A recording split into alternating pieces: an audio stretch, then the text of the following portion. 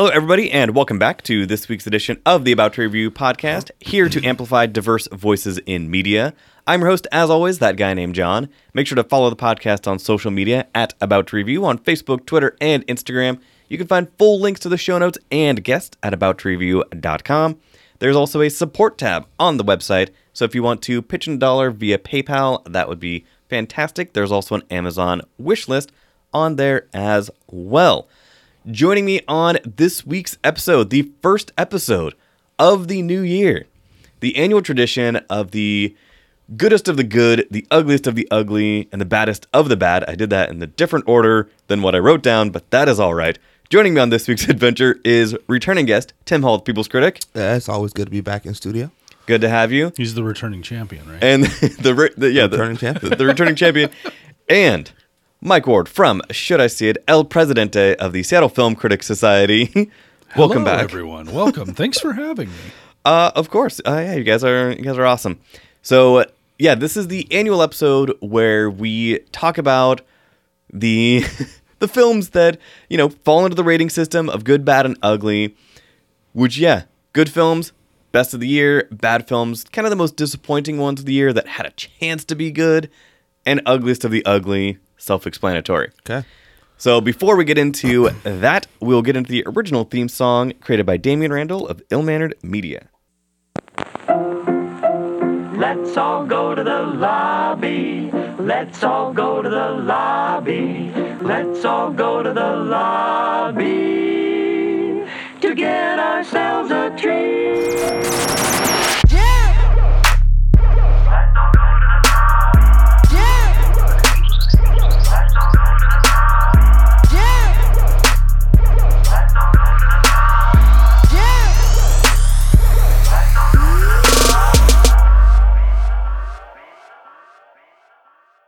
And also, at the top of the show, some geek news items.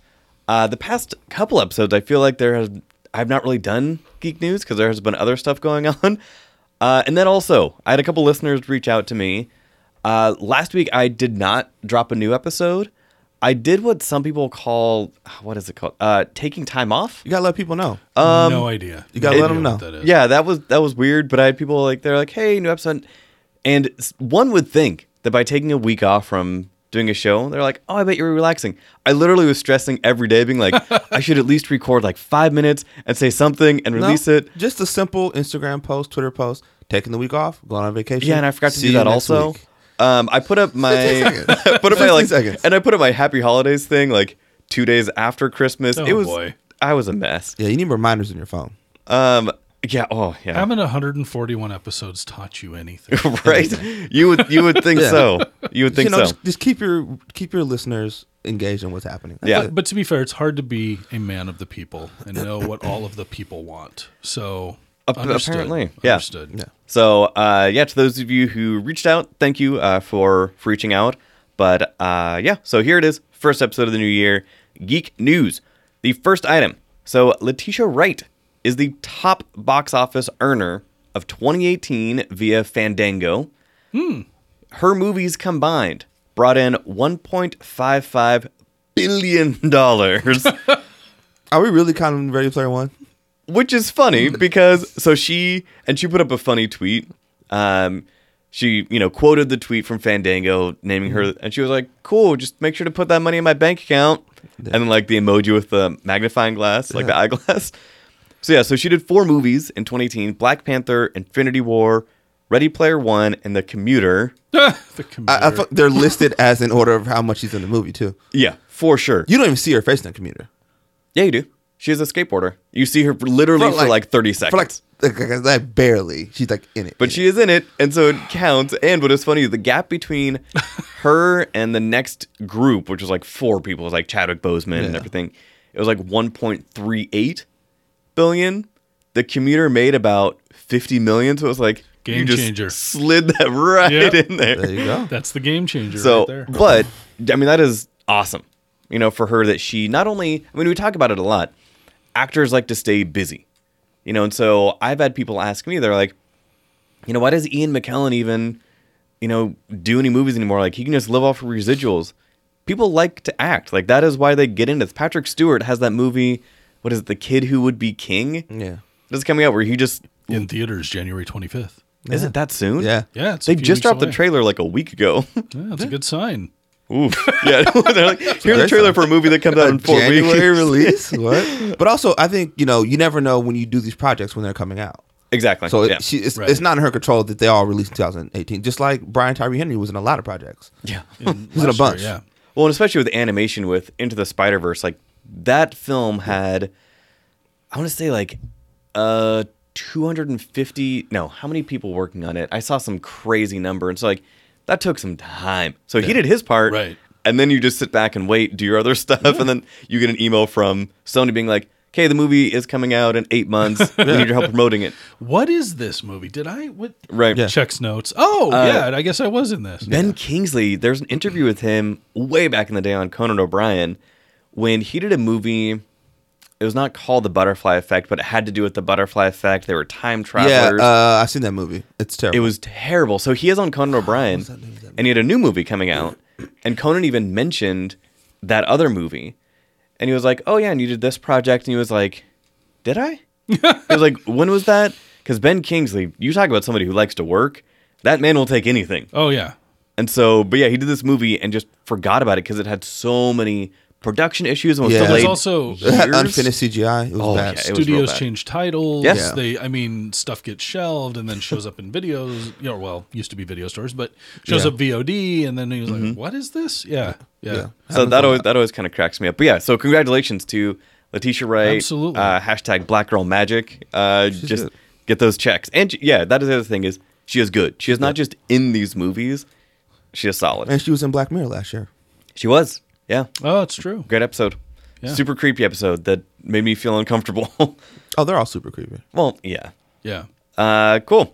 Next thing. So in other big movie news, Jordan Peele is following up his Oscar award-winning Get Out And Seattle Film Critics Society. and Seattle Best Film Picture Critics winner. Society Yeah. winner. They just dropped the new trailer for his project, his new film called Us. Tim, tell us about Us. Us? I don't know anything about Us. Exactly, and that is what I like. This is a trailer, and again, like it comes out, I mean, relatively soon. This is not something where like we're getting a trailer now and it comes out in November. Like I think it comes out March, something like that. Like Yeah. pretty soon. March. Killer cast: Winston Duke from Black Panther, Infinity War, Lupita Nyong'o. Lupita Nyong'o from Black Panther and Infinity War, and they're what's just his face from Handmaid's Tale is in it. oh, Why am I spacing on her name? I can't The remember her main name. actress. Yeah, she's in it. Yeah, Elizabeth Moss. Elizabeth Moss. is there we in it. go. Yeah. From what And we some other people too. and some other people. From what we've seen in the trailer, I mean, first of all, this is going to be legit horror, just like Get Out was. Like, I love the people when Get Out came out, and they're like, "But Jordan Peele, you came from comedy," and it was like, you can have comedy be your base as a professional, but if you grew up loving horror and you finally get the means, ability, finances, studio backing to make a passion project, and it happens to be horror, and you show that you have the chops to do it. Yeah. So Us is coming out soon. Looks crazy. This family is kind of being terrorized by themselves. Yeah. How that plays out in the movie, we have no idea. Yeah. But Yeah. I broke my no trailer rule so I could watch the trailer because I was and still remain a huge fan of Get Out and Jordan Peele in general. And this movie looks amazing. Yeah. I mean, just from what they've shown, and they don't, at least it appears, and we may be completely wrong about this, but it doesn't appear that they give much away. They introduce the chaos of essentially what looks to be a story of doppelgangers, and that's about all you get. yeah, And that's all you need. Yeah. the and- visuals carry. I'm not necessarily carry over from Get Out, but you can start to see Jordan Peele's style, which I mean, similar to any of the really established directors. Once you see a couple of their movies and you see some key frames, you're like, okay, this is Hitchcock. Okay, this is Kubrick. With only 2 movies, like this being a second one, there are so many shots. There's Lupita Nyong'o staring deadpan into the camera, wide-eyed, crying. And no matter what is happening in that scene, you are immediately hooked because of Daniel Kaluuya's performance in Get Out. Right. So, Yep, I'm super excited. pumped about Us, and that will be coming out soon. Another trailer, I'm not sure if either of you guys saw this. They're doing an Agatha Christie 3-part, kind of 3-movie thing on Amazon Prime. They did one of these last year, where it was like, and it just kind of flew under the radar. I love Agatha Christie.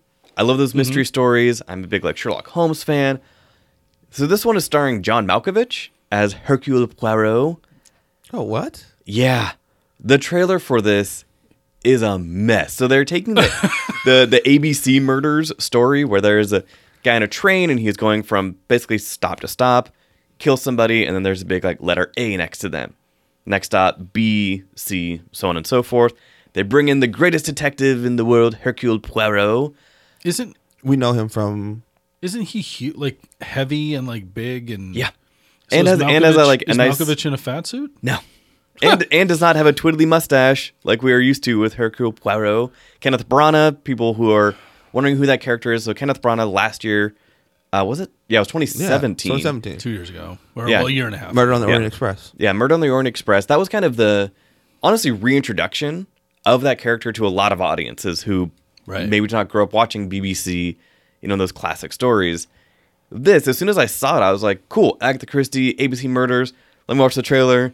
What is John Malkovich doing? He is kind of doing a French accent, but man, like, it is rough. So this is a 3-part miniseries on Prime. Yeah.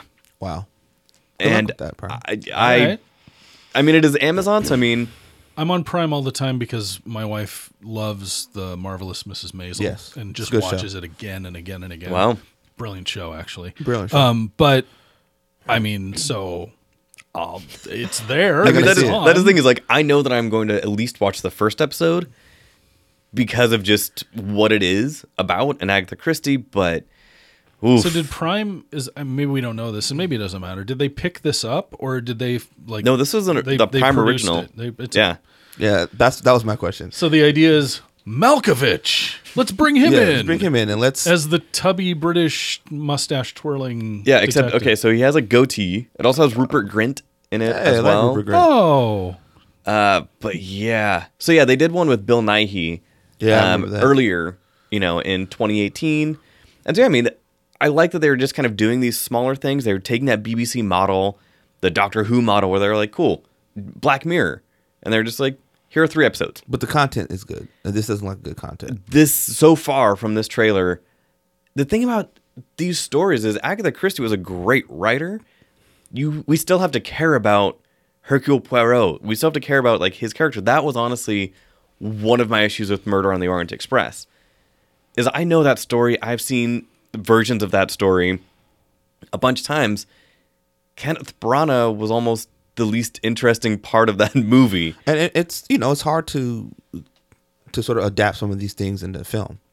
Yeah. Because of that. So with the Right. books, you can get lost in a 700-page novel Yep. and have all Right. this backstory and all this exposition. And how do you condense that into a 2-hour film and make it entertaining and make it... So it takes a lot of skill to do that. I don't know if you have people who don't have that skill, it end up being like the Murder on Orient Express we watched last year, where it's just it's more about the people around him.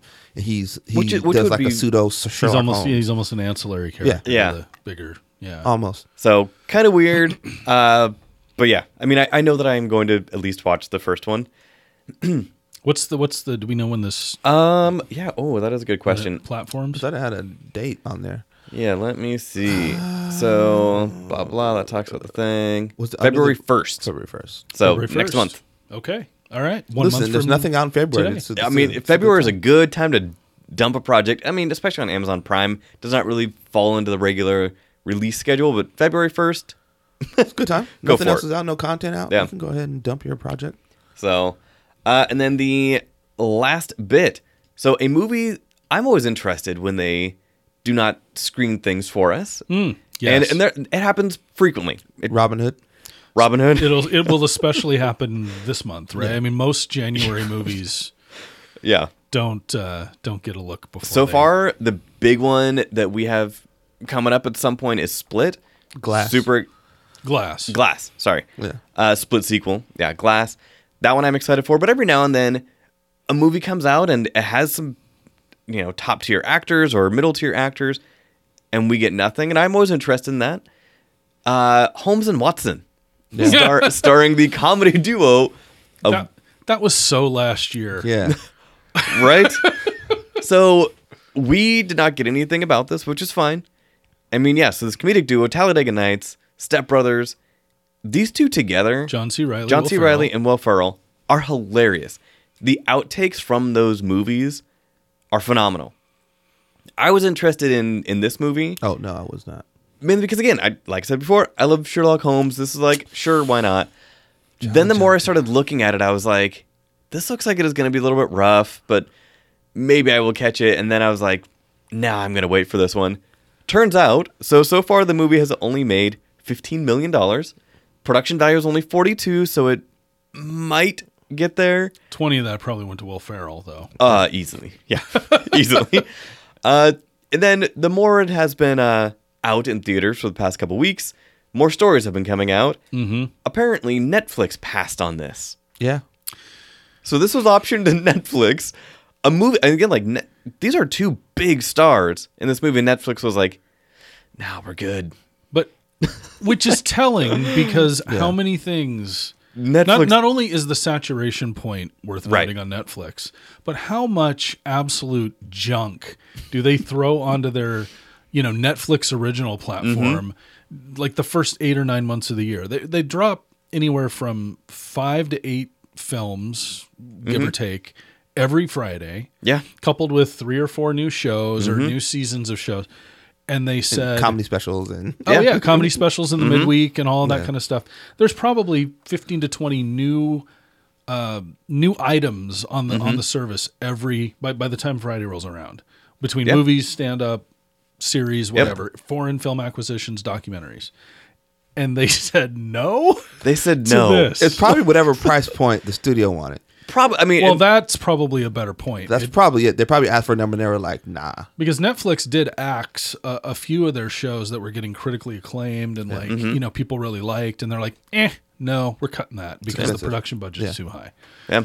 But still, Yes. You know, I knew this was going to be bad when there were advertisements for it. They were like from the guys from Talladega Nights and Step Brothers. I was like, yeah, those movies have nothing to do with this movie, and they're throwing it in this advertisement as Right. if Yeah, they're only somehow because the two actors are there, connected, and 'cause they're not. those two movies were directed by the same person. Yeah. So like, comedic vision with the three of them, they obviously have a working chemistry. This, you take those two guys and pair them with somebody else. Do you see the article about people walking out of this movie halfway Yeah. through? Yeah. no. I Oh, didn't people see just flat out leaving. that. Oh my gosh. Just been like, just tweeting, I thought I saw the worst movie of the year, but I saw Holmes and Watson. I left an hour in. Half hour in, I said, I can't do this anymore. It's the whole do you give the refund? Like if they go in and ask, do they get Listen, the refund? I Or used, the to work voucher? at, I used to work at a theater. It's a real thing. You give the voucher? Yeah, for sure. Oh yeah. Yeah, because you want them back. Yeah. It was rare, though. There was. I would kind of imagine it would be rare. I've only honestly been to a couple movies, and one of them was like back in this when I was living in Oregon. There was a dollar theater on Wednesdays. It cost us $2 to go see this movie. At the end of it, I was like, I kind of want my $2 back. What movie was it? Wes Craven's They. Yeah, that's Ooh. bad. It Not that was bad. It's not. It's $1. It's worth $1. like it was in today's money? Yeah. with inflation. And then Yeah. last $1. year with Transformers: The Last Night, that was one where like It was if painful. I had paid for that, I mean, I might have walked like it. That movie, Tim and I talked about it. We've talked about it multiple times. Like It's a painful watch. we felt assaulted. Like it was so. Did you see it? Yeah, I saw enough of it. Man, I like, didn't. I mean, I didn't see it. I didn't see it in theaters. It's but on Hulu right now. If anyone it's- wants to torture is it themselves. really? It It's does. It's on Hulu. atrocious. There are 2 or 3 of that Transform. I mean, I am not a fan of any of those movies, but there are 2 or 3 of that Michael Bay run in that are just unwatchable. Yeah, they're unwatchable. yeah, They're terrible. yeah. So with Holmes and Watson, I mean, definitely. I mean, good luck to them. Both of them are going to be fine. Everybody involved in that movie is gonna be fine. They each have like Stan and Ollie. A dark horse Oscar contender. Yeah, like, here in a so, few like, weeks. It might everybody- get a couple of nominations. Yeah, They will be fine. This is a movie that people are just going to forget about in a couple of months. And Will Ferrell will have 3 more movies out this year. Yeah, Easily. yeah. Yeah. So, but yeah, I was kind of fascinated by that. It's funny when to hear Netflix passing on it. That's pretty telling. And because I'm the king of segues, our first thing that we're going to be reviewing on this episode, Black Mirror Bandersnatch. So this is the creature from Alice in Wonderland, right? This is the little Yeah. That's an awesome idea. So Bandersnatch. I had a pseudo argument with somebody about that, and they were like, "Oh, like in Alice in Wonderland." I was like, "It was not the Bandersnatch." Go back and forth. So it was the sequel to Alice in Wonderland, Through the Looking Glass. All right, carry Because on. in the first one, it was Jabberwocky. Oh yeah, that's right. Right. It's a Jabberwocky. Yeah. And the Vorpal blade goes snicker snack, and Dungeons and Dragons uses the Vorpal weapons. Anyway, so Black Mirror Bandersnatch, directed by David Slade, who directed one of my favorite episodes of all time with Black Mirror, Metalhead, from last year. Which one's Metalhead again? The black and white. The little yeah, robot dog. Oh, absolutely. That I love that episode. Yeah. So David Slade directed this, and this stars Finn Whitehead, and I think it was one of our local critics who said that Will Poulter? Yeah, Will Poulter. Has like the most punchable face in Hollywood. He does. And it was like, That's I mean, fair. it is kind of fair, but talk about somebody who likes to work and is good. Will Poulter is solid. He's usually he's not bad in things. No, I mean, yeah. He's in bad things. He but is not in bad he's things. been in bad Yeah. things, but he's not bad in things. Yeah, so Finn Whitehead from Dunkirk plays this young video game designer, Stefan. How they pronounce that like 3 different ways in this movie is just weird. But Stefan Butler, and video game designer, is kind of pitching his game to this megastar in the video game industry played by Will Poulter in hopes to get picked up. But it's kind of the choose your own adventure based games. You're going to be walking in a hallway and you would type, like open door, go left, that style. But he said there's no typing. Yeah. And that was like, they were like, what? No typing. So this takes place, did they give a year? 84. 84. Yeah, 1984.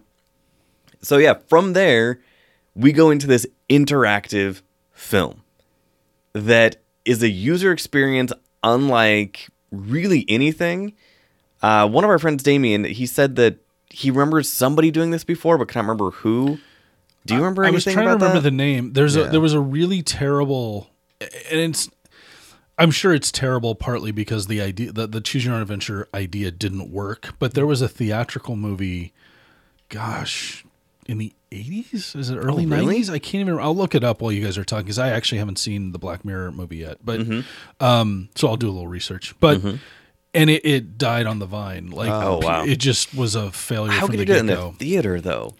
That is I the think they weird thing. had. Well, Like a I'm little gonna- voting I'm going to button, look it probably? up. Yeah, so I'm gonna you look look that up. So Tim, with this one, how did you feel this fit as far as Black Mirror tone and pacing with that interactive It worked. feature? Yeah, it worked for me. Like the tone and pacing. It's super weird. The decisions led to super weird things happening. And then they give you a chance to do it again or send you down a different path and you had to choose again. It worked. It worked for me. They said they have like 5 hours of footage and Yeah, and I think that 5 is. different possible endings. Oh, well, one website said 5, one said 8. There's one website that said that there are 1 trillion combinations. Yeah, I'm That is sure. impossible. There is not a IndieWire that said that. Yeah. IndieWire. You are 100% wrong. 1 trillion. Do you understand how big 1 trillion is? Maybe it was just hyperbole. Yeah, 100, that is clickbait. Because It worked for me. I like the tone of it. Black Mirror has a very good, all the little Easter eggs. that was cool. I mean, again, Playing the David nosedive game. David Slade, Major Metalhead, was Yeah. featured prominently in this episode. One thing that I appreciated about this, Black Mirror makes, even though this one was the most interactive, for a TV show, they make some of the most compelling, original TV. Where you have to be absorbed Yeah. by it. They go that extra step. They do. And And you're it- like, are you going to kill the baby? Oh. yeah. That's gonna. Most movies wouldn't do that. Most shows they would not go that I mean- extra. Like, oh yeah, you're doing that thing. And they said that, and this is not even something that like they did as a gimmick to kind of like get more audiences. From the very first episode, the things that Yeah, I we was like, see the he's character. not gonna do that, and they're like, oh yeah, Oh no, he does. And It's the happening. audience's reaction in that episode, in the very first Yeah. episode, where it goes from like haha cheering, and then like 30 seconds later they're like, turn it off. Yeah, this is Like, too much. And that set the tone right there. And they've continued to keep that tone while creating and curating interesting stories. Yeah. That is what fascinates me. So, Mike, do you have an answer? Oh, well, so I stumbled onto, and I'll give obviously the proper credit to GQ, Okay. who wrote an in-depth article on the history of choose-your-own-adventure style interactive cinema, Okay. which dates back long before the 90s, by the way. But the that's 80s? a conversation even further. No. 50, 60 years, yeah. What? So what I was remembering was, and this is directly from GQ magazine, in 1992, the theater chain Lowe's spent as much as $70,000 per theater to install interactive remotes for films such as I'm Your Man, a 20-minute short film in which characters will turn to the camera and ask the audience to help them make one of 6 choices. 6. The director heralded his film as a radically new cinema liberated from narrative cliche and predictability. Then in 1995, one of the co-writers from Back to the Future made a film, Mr. Payback, which centers on a robot who goes around punishing people in various bizarre ways. Roger Ebert gave it a half-star review and said, "Nothing on earth could induce me to sit through every permutation of Mr. Payback." Wow. Mr. Payback. Yeah, and then That's it a goes great into name. talking about like how what's his name? Don Bluth did a 1980s Yes. laser disc on That I remember. Dragon's Yeah. Lair. Yeah. But it all goes back to Laserdisc. like just like sort of traveling cinematic roadshow, sort of, you know, set up the tent and show the Right. movie kind of a thing. And Interesting. it does talk about how a movie called, and I'm going to say this wrong, Kino Automat, a Czech film from somebody follows a protagonist through a dramatic day and freezes 9 different times so audiences can weigh in on 9 different decision points. That is too many choices. At that moment, a live 9? actor would No, walk 9 out. decision points. Oh, So at that moment, an actor would walk out and explain the choice to the audience, who would push a button to vote on one of 2 options they preferred, and the movie would continue. So, yeah, and so each choice in that movie was limited to just 2 options, and regardless of what was chosen, the story would continue. So, I mean, that's the origins of it. But Interesting. I was remembering, I think, Mr. Payback, the Okay. 1995 movie. yeah, because I heard about that, but I was like, yeah, I had no idea that it had that type of history. And was it Mr. Payback that had 6 choices? Well, no, that was I'm Your Man. Okay, because that is too many. And especially like in Black Mirror, in Bandersnatch, it gives you 10 seconds, and you see a little bar kind of, coming towards the middle. From what I heard, and I have not done this yet, but I do want to, even if you just do nothing, the film still plays forward. It wants you to be interactive, of course, but I believe you can just watch it. I'm not sure why you would when you have this interactive feature, but yeah, so you have Lazy. 2 choices. Lazy. You have 2 choices and 10 seconds to make it. You're in an argument with whoever you're watching it with, and then 10 seconds go by, and Right. Then And you can About also what cereal you should pick. yeah, Right. exactly. But you can go back. So, I mean, this was they kind of hinted at this a few months ago. They're like, Black Mirror is going to be doing something But hasn't different. Netflix done this with some of their kids' properties? Like, I feel I like have No idea. I feel like they. I mean, I don't know. I haven't watched Netflix. My kids are a little older than Right. wanting to sit down and watch kid shows on Netflix. But I thought that they kind of tested some of this Really? with some of their kids' properties. I wouldn't be surprised. I mean, yeah, That's the that great would test group. make sense. But I also heard too that to make this even possible, they had to rewrite elements of the platform for Netflix Oh, to yeah. even make it happen. the Yeah. coding on this is crazy. So much so that, like, my TV, my smart TV, was not smart enough. You have to have a certain thing with your TV, and mine did not. So I had to hook up my laptop, which is fine. I mean, I'm lucky to be able to do that. So I hooked up my laptop to my TV, and then it gave me those options. But it was crazy. It's like the first time you press play on Bandersnatch, and we see like it was 2 minutes. I was like, okay. They're like, oh, it probably does not take into account the blah blah. And it shows up, and it was like, we're sorry, but your option, like your TV cannot play this blah blah. And it shows clips from Black Mirror. Everybody's saying sorry, and I was like, oh, this is good. This waiting for the thing, and then I was like, nope. And then I went to credits, and I was like, wait, did I mess up? Is this part of the thing? And My so- movie was 20 seconds long. Yeah. Yeah, and so then I looked it up online, and people were real upset. I saw a quote too, some sort of, and Netflix is just going to exist, right? I mean, Yeah. so railing about Netflix doesn't really do a whole lot. But there was this comment from an executive talking about how people, I think it was with Apple TV and Chromecast and some of the other, sort of sticks that, you can use or different, how they couldn't see the film. Yeah. And the comment, and I'm paraphrasing, was something like, well, yeah, we're not worried about leaving people behind. Pretty much everyone has a device that they can watch this on. So everyone that wants to see it can see it. I'm just like, well, that's Netflix in a nutshell. Yeah. Yeah, and so I do.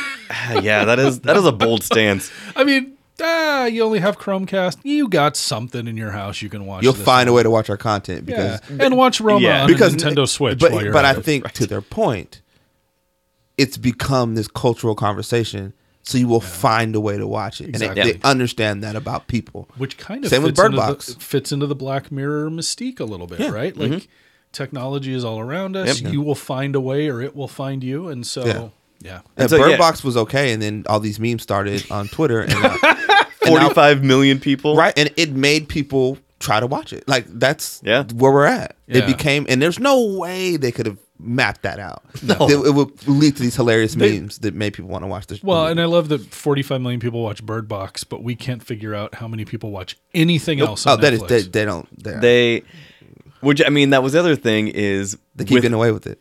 They do, and they can. Yeah. Like Netflix as a private company. Wait, are they public? Yeah. Yeah, It's like that Breaking Bad clip. How do you keep getting away with this? Yeah, Yeah. Like they, How? it is fascinating that the board of directors for this company is like, nope. Smart. So, Smart.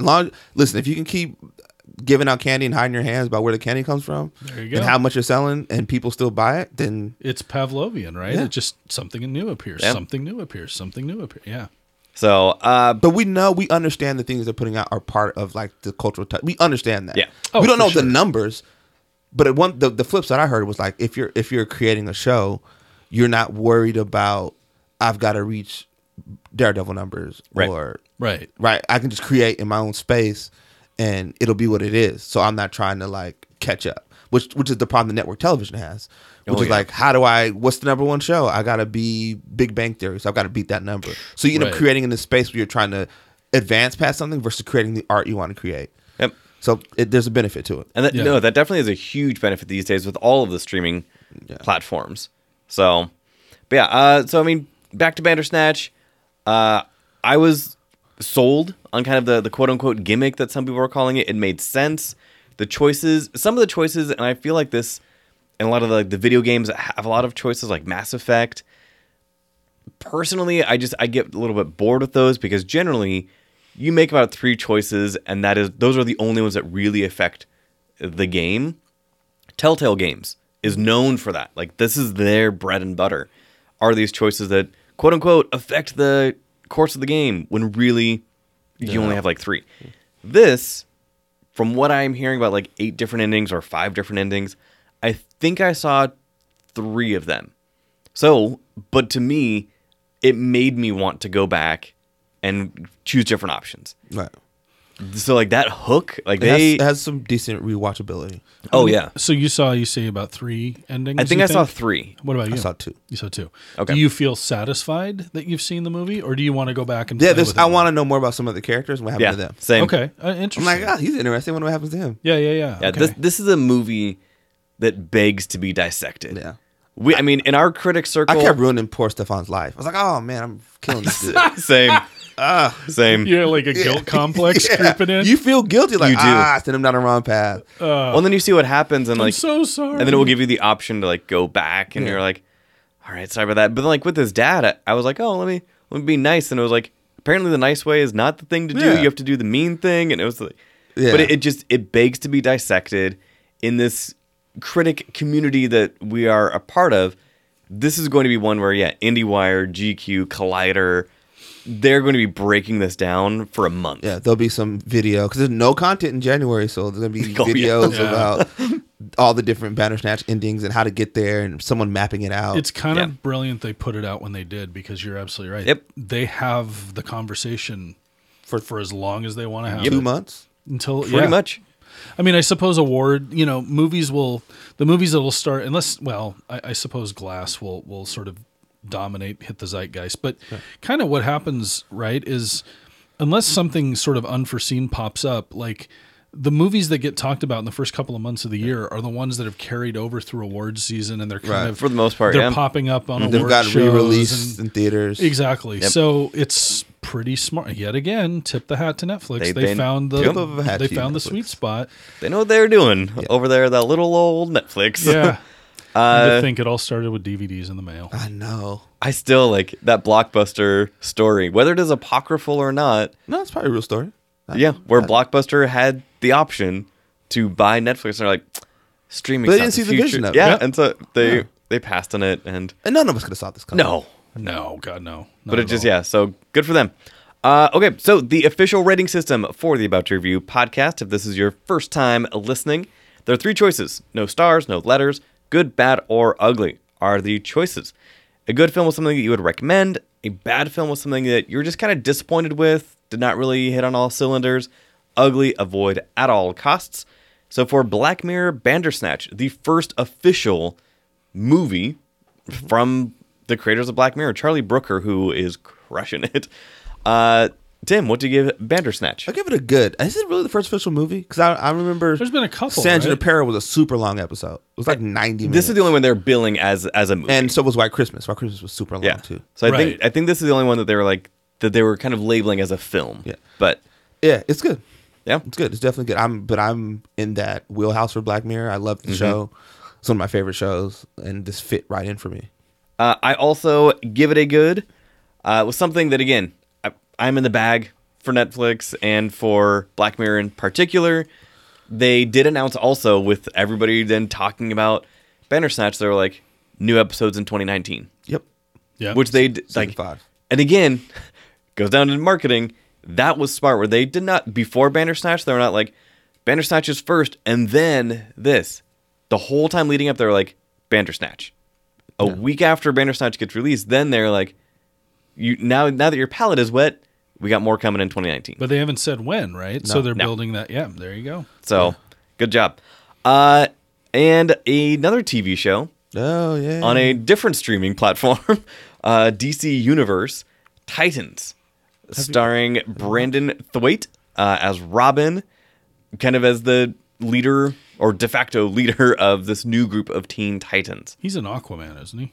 No. Bro. Who am I thinking of? Brandon in Aquaman? Thwaites? I have no idea. Dolph Lundgren. Well, I'm going to Yes. go back to my research. Right. Carry on. So this is a show that Tim and I had been talking about for a while, because the first trailer that they dropped, people were all upset. Robin says F Batman, and we were like, He does. what That's is an F-bomb. happening? And like this tone that DC films had been having, I was like, why are they carrying that over to a TV show?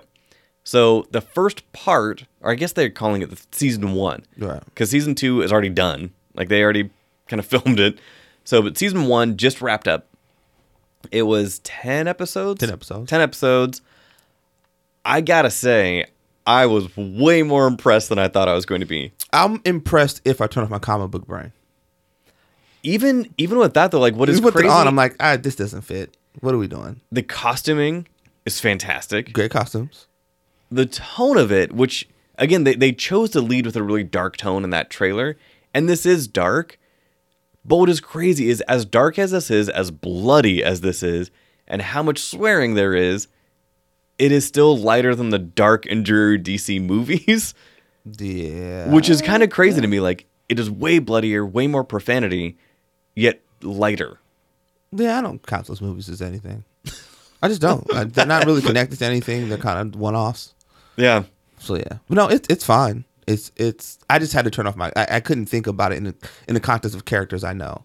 There's like a little thing at the end that says based on DC characters, and I think that's the movie. That's the show. It's based on DC characters. they but say that- I wouldn't necessarily say it feels like true to these characters in the comics. Some of them more than others. I think the way they did with Gar, with Beast Boy, was pretty solid, and kind of his duality of being like, he has this traumatic incident essentially when he is in animal form, and then is kind of struggling with, wait, am I more human or animal? The stuff with Raven was great, and her duality. Starfire has duality. Like, all of these characters Are all dealing with duality. all dealing with duality, and I loved the tie-ins to the greater DC universe. None of it felt forced, except for kind of the last episode when, there's some Batman stuff, which was just kind of weird. Oh, Murderverse Batman show. Yeah, Murderverse. And we did not see Louis Tan as Batman, and we are both still hoping that he is Batman, because that would be awesome. But yeah, we never see his face. Even with all of that, like this duality, like Donna Troy being in there, like Wonder Girl, Wonder Woman's sidekick, like that was just awesome. Fine. It's just they're just names and people. But the they don't fact really that, necessarily fit in the story well. I think she did. If you have to think about it in terms of comic books, if you're just watching a show and these are just characters that pop up, it's fine. If you're thinking, for me, thinking about it in the context of like years of comics, it felt very like this isn't really what I've been reading. These are characters I know. I'm familiar with their names and their abilities, but this isn't necessarily them. I take all of these as basically Elseworlds stories. So that was something DC has been doing forever. Is every year you would get like an Elseworlds annual, where you would get a different Superman story and an alternate reality. That is what I view these as, and because of that, the comic book brain still works for me, because I'm like, this is a comic book world in Elseworlds. Sold. Oh yeah, I turned all that off. So it let me enjoy. It lets me enjoy the show. Yeah, but outside it's enjoyable. It's fun, goofy. A decent production value. The actors aren't bad. It's an interesting storyline. Yeah. So, as someone who has not seen this, and just hearing the conversation and what little I've read about it, and this isn't mean to slight the program. please do. What is the point? I guess that's when I look at like some of Very good question. the footage I've seen, and I've heard some of these conversations, and similar to what you guys are having. I just think to myself, what is DC gaining out of turning this particular property into an edgy TV mature? Where does this go? essentially, I mean, and again, to be determined. Sure, yeah. But DC Universe just launched, so does their own streaming service, Right. similar to how Disney is going to be launching Disney Right. Plus. So everything and they got is, ahead of Marvel on this because Marvel's connected to Disney, so they're trying to get their own little. Yeah, and so they launched with this, and then they're also coming out with Young Justice Season 3, which is an animated show which was incredibly popular. And so at this point, and Doom Patrol, which the Doom Patrol episode of Titans was great. And again, that was something where like no other show is going to like touch Doom Patrol, which was great to see. Then I saw the Doom Patrol trailer and I was less excited. Oh yeah, imagine that. Essentially, they're kind of doing that Netflix model where it is content. The difference is they own every single part of the content they're putting up there. Sure. So as far as the point of it, it is content. It is something different. I think that the people who were maybe in like high school when Young Justice came out, who are now older and in college, can now watch Titans and be like, oh, this is now kind of a grown-up version. And then Young Justice, the cartoon, is going to be back. And so then you're getting another younger generation. So it is just kind of stacking the deck. But I think they're looking for their Stranger Things kind of show that like appeals to younger people, but is a little darker and will drive people to their platform to watch. Right. Okay. And this is their first shot at it, and it missed the mark because people aren't necessarily talking about the show. Not even in like the sort of the geek realm. It's like this show people need to see. Some people are in on it, some people are out on it, but they'll hopefully find their footing. And it might not be season 1, it might be season 2, it might be season 3. For someone who's a step removed from, kind of the target audience for this, to me, it just feels like one more thing on one more thing that's going to ask for more out of me financially. So, I mean, so it's that's why I'm kind of looking at it going, well, what is the end game or the bigger picture probably is more accurate. Because that's a horrible pun I didn't mean to make. Is this going to lead to a film? Is this a bigger franchise? Is this, or is this just isolated to? I don't think they know. Yeah, I think again right now because the service itself is so new, as opposed to like Netflix, which can then buy some content from other things. This is just going to be original stuff in the beginning, and then they're also going to have every Superman movie, every Batman movie. All of those DC touch points, all the animated movies are all going to be just one place. So I think right now they're just, they're trying to figure it out. They're just like, okay, here is some branded content that you already know that is new. Yeah. And then we will get into some other stuff. It's amazing as we have more content available to us from like television and all this sort of stuff, however you want to characterize it. We're moving from a vast playground where you can go get anything you want anywhere to now we're siloing it and we're putting it in these special places that you have to, it's just, it's an interesting shift in where we were 2 or 3 years ago to where we're now compartmentalizing everything and making people Have to pay. for it. So Yep. both Titans, I was ready to not like this show, but I enjoyed the whole season. I am definitely not for season 2. The last episode of the season, I think, was the weakest point, which is not a great sign. But The one that came out this week. yeah. But everything else, like I'm on board for it. So my official rating so far for season 1 of Titans is good. 10. It's good. Yeah, It's good. I'm born between good and ugly. It's good though. It's good and ugly. Not even a bad. It's not a bad. Okay, you said you were between good and ugly. Yeah, okay. It's like Because there is a rating between good and ugly. Because I think either you're in or you're out on it. Yeah. I don't think there's Fair. like a middle ground. Either you're like, oh, I'm fine watching all this stuff, or you're like, this isn't the DC stuff I know, and why would I watch this? Gotcha. But it's you're either gonna really enjoy this, or you're gonna be like, this isn't. I don't really want to watch this. What's the price point for DC extended universe? $13 a month, Oh, I say, without really knowing, because I found other ways. Yeah. But yeah, so Okay. I think All right. around there. All right. So, cool.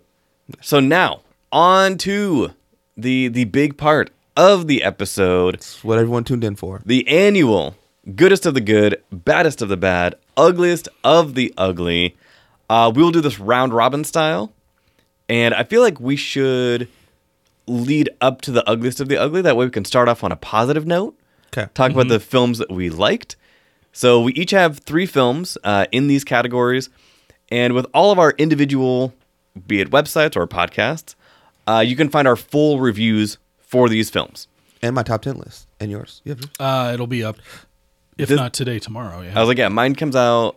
My top 10 list, I think, is coming out on. Yeah, it will be out by the time this airs. So this is not going to be a spoiler or anything, because these will be. At least my top 3 films are going to be on there. I chose not to do the baddest and the ugliest on the website, because that is what this episode It's is funny for. because I have done a worst films of the year list since 2010. Yeah. Wow. And this year, I just didn't have it in me. Yeah. There's Too so much much negativity in the world. It's Yeah. exactly right.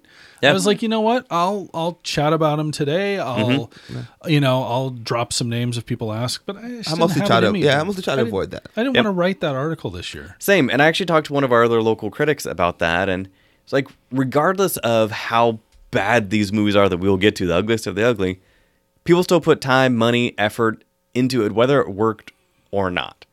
So, but yeah.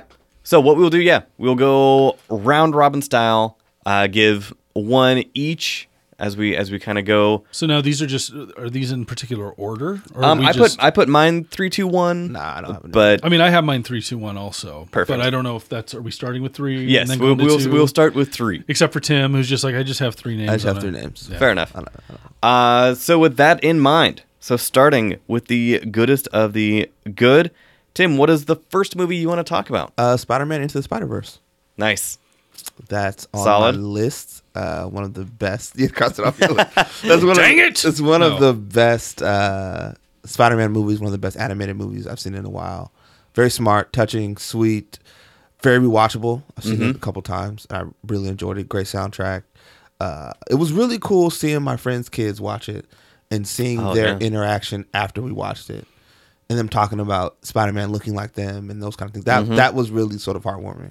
Yeah. Yeah, special movie. You can't Awesome. you can't put a price on Can't put a things price like on that. Little kids run around trying to be Spider-Man. There are And little girls, little boys and girls. There are so many movies I couldn't fit in this 3. Yeah. Well, that is why you have And the that is one of the them. website. So your number is that your number 3? No, it's not. Okay. There's a long list of stuff that I couldn't fit on here.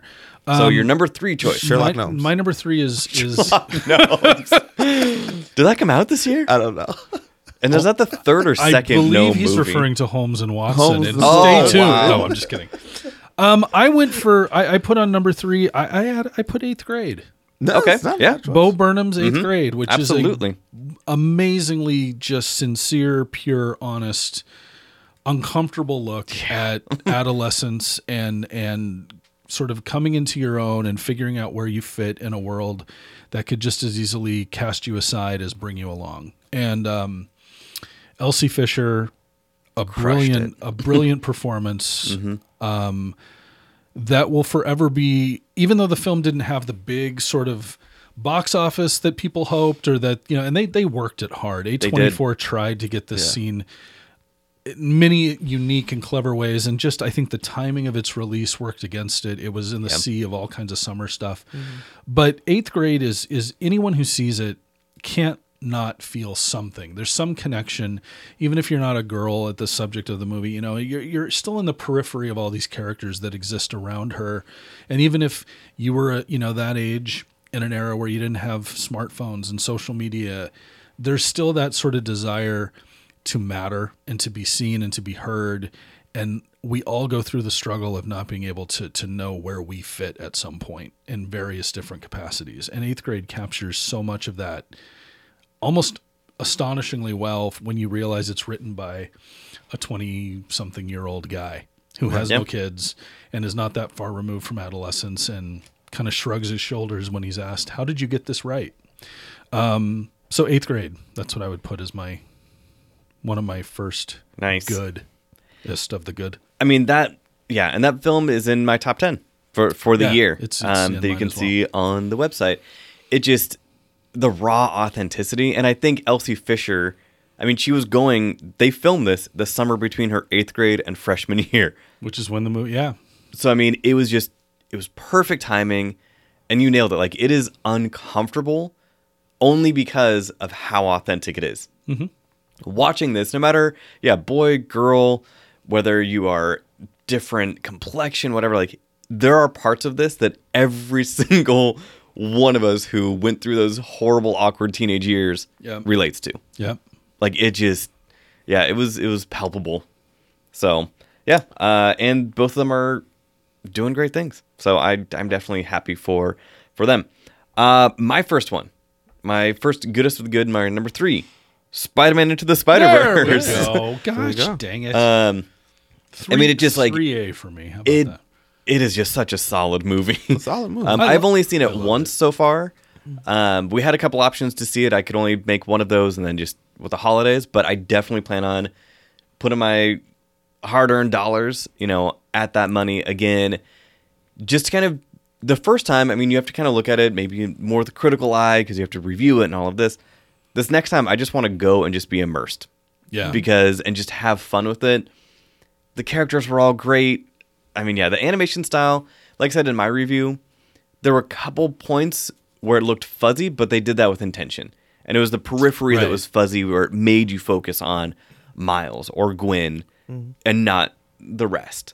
Right. So everything not too different than the experience of looking at printed material, right? Like you focused on one thing and everything in the periphery is blurred. And So, number 3 for me, Spider-Man Into the Spider-Verse. It's such a wonderful film. I smiled the whole time. Yeah. That was great.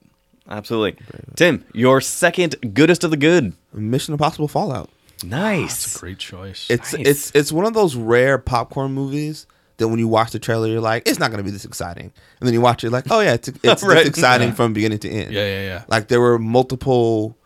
It's funny, for as long as the movie is, and as crazy as it is, there aren't very many dead points in the movie. Like everything is sort of progressing the plot forward. Right. Every little conversation. It's got that really awesome bathroom fight sequence. Which was brutal. Which I love that on the rewatch. It's got the rooftop running sequence. Yep, where he breaks his ankle or whatever. Not just breaks it, like the slow-mo clip that they have shown on a bunch of talk shows that he was on. Yeah. And not just do they show his ankle snapping and like bending in a way that your ankle is not supposed to bend. The second camera, which is facing him, you see his real face when he breaks his real ankle. And then he crawls up on with his broken ankle, starts limping and running. It was like... Got to keep the tank. Keep it going. It's got the sort of bananas third act. With just like a little twist, and there's a cool fight sequence with Benji and the main guy, and it's got a really cool performance from Henry Cavill. Yeah. And it's got the helicopter sequence. It's got a lot of really, really fun stuff. And it was like a lot of fun to watch. And it lived up. I remember I saw it at Cinerama because I missed the screening because I was doing my program with the students Yeah. during our I was like, when I got our invite for the screening, I was like, Yep. damn it. I remember that. Screening. Yeah. But so I know I went with my friends. We went and saw the Cinerama. And it was like the perfect place to watch it. Oh, I bet. Absolutely. And it was great. And I've rewatched it multiple times. And it's still a lot of fun. Very Yeah. cool. Nice. It's one of the most fun times I've had in a movie this year, for sure. The fact that it made that, even though they get knocked on all the time, an action movie has made so many top 10 lists, points out it is not just an action movie. Yeah. So, Yeah. yeah. Number 2. So my number 2 is Roma. Really? So I went back and I watched this a second time, Uh-huh. and wow, I am still in awe of so much of what Alfonso Cuarón puts together in that movie. And for me, it took a second viewing, and I would never begin to profess to understand everything that he's putting into the film because Right. it's such a deeply personal film that he's making, you know, is in his mid to late 50s, thinking back to his childhood and trying to, you know, he's using the inspiration of a nanny that he had, and so he's trying to remember all of these experiences or things he's even heard about, and he's trying to build this sort of scrapbook of memories and narratives around a very sort of conflicted time in you know, Mexico City and Right. in Mexican politics and the culture there that he grew up in. But it is so meticulously crafted and it is so painstakingly put together. Each scene, especially on a second viewing, it may be that sort of vignette style, that slice of life. What is the Seinfeld joke? This show about nothing. Yeah. Like there may be like people that watch this and think, "What? Okay, what am I watching? What is this about?" Yeah. But if you really stop and like look at how everything kind of leads together, the absurdity of her. So I know you talked about this a couple episodes ago. So Cleo is the housekeeper that lives with the family that's breaking apart because of a separation, and the mom is trying to hold everything together. And so the movie kind of positions away from that sort of family dynamic and sort of just eventually rests upon Cleo in her life and how she fits into the bigger picture of the world around her and in this role as a housekeeper. And she's got this absurd quasi boyfriend that she's Right. with, who's so into himself that he would much rather do the sword display naked in front of her than actually pay attention to her and all this sort of stuff. So you have the absurdity of that, which sort of speaks to the youthfulness of just, you know, carefree stupidity that we all go through. But you also have a political backdrop to what's going on. You've got her having to make some very incredibly difficult decisions when she has really no support group or believes she has no support group. But even as you watch that story unfold, you're seeing just these snapshots of a life around her. And it's just this immersive, incredibly beautifully shot and detailed and edited and sequenced film that sort of just sits with you long after it's over, and you kind of start to go through and wonder, well, what does this mean to me? I mean, Right. it's 2018. I'm not from Mexico. I'm just watching this guy. But then you start to sort of see what he's searching for, and that's the thing that I thought both times when I've watched it is, what is he looking for? What is he trying to uncover? And you don't necessarily get an answer, but you do get a sense by the end of it that whatever she's looking for, Cleo, she's found it. She's found her family. She's found a place in the world. And that whole journey, even if it goes here and it goes there, I just found it to be riveting and really surprisingly emotional, more on a second viewing than a first. So Roma, for me, is incredible. And what you just said is exactly what I talked about in my review, where I need more people to see this to basically remind me or to let me know how smart and beautiful this is. Because I was thinking, like, for a while, like, my quote after I saw it was, "That was beautiful. I have no idea what it was." Right, I remember you telling me that, yeah. And so the way that you just said it, the way that you framed it, makes all of the sense. And yeah, but this is a movie that I think, unfortunately, some people are going to be like, "Oh, it's just a Netflix thing." I think post Oscars, because this is going to sit on Netflix for a while. And especially they're going to make another push here in the next like 3 to 4 weeks for Oscar stuff. I feel like this is going to win 2 Oscars. So Which two? Yeah, what are we talking about? foreign language, Yeah. cinematography. See, and what's interesting to me is I'm not sure it's going to win any. Really? And the only reason I say that is that there is a quirk, and I could be wrong. It could be winning foreign language in a walk away, but which it should, quite frankly, if we see the slate. But ultimately, there is a history of the sort of front running foreign language film getting passed Yeah, over. that is true. Pan's Labyrinth Yeah. didn't win foreign language. I mean, there's a couple of other examples that if I stopped and thought I could think about. I don't know that the Academy is going to know what to do with Roma because you also have the Netflix bias that still exists. It is who still is this heavy. interloper Yeah. bringing all this into it. And you have the fact that it's a foreign language film that may get enough number 1 votes in that whole system to get a Best Picture nomination, but it would be only the 10th foreign film to ever be nominated for Best Yeah. Picture. And Which it is ain't- crazy. And it's not going to win. No. So people start looking elsewhere because then you start doing the shell game of, well, everyone's going to vote for Roma for foreign language. I'll vote for this. Yeah. Oh, cinematography's great, but Roma's going to win that, so I'll vote here. And suddenly, But Roma also, goes home. when you empty-handed. describe the film, the patience of these voters to sit down and actually watch it. Yep. right. I talked to somebody the other day. They And might because not. it works against. This is why I think some. I'm sorry to interrupt. No, but no, I you're think fine. this is why some people push back against it so much, Mm-hmm. including some folks in our own Critics Society. Because I think in a world that's quicker, and that we need stuff flying at us more and more. This is a film that is such a throwback to Yeah. when people would block 3 hours. It's not 3 hours long, but they would block the Yep. time. They would go sit in the art house and they would, sit there, furrow their brow, and say, "Okay, what am I going to watch this evening?" And then here's this slow rolling kind of episodic movie unfold before them.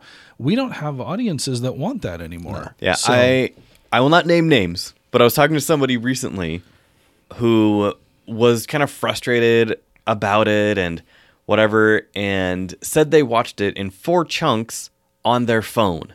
Oh no. Well, they're not alone. I mean, we can Four tease chunks. about that, but they're not alone. Of course not. I couldn't But watch it in 4 chunks. No. What's that? I couldn't watch it in 4 chunks.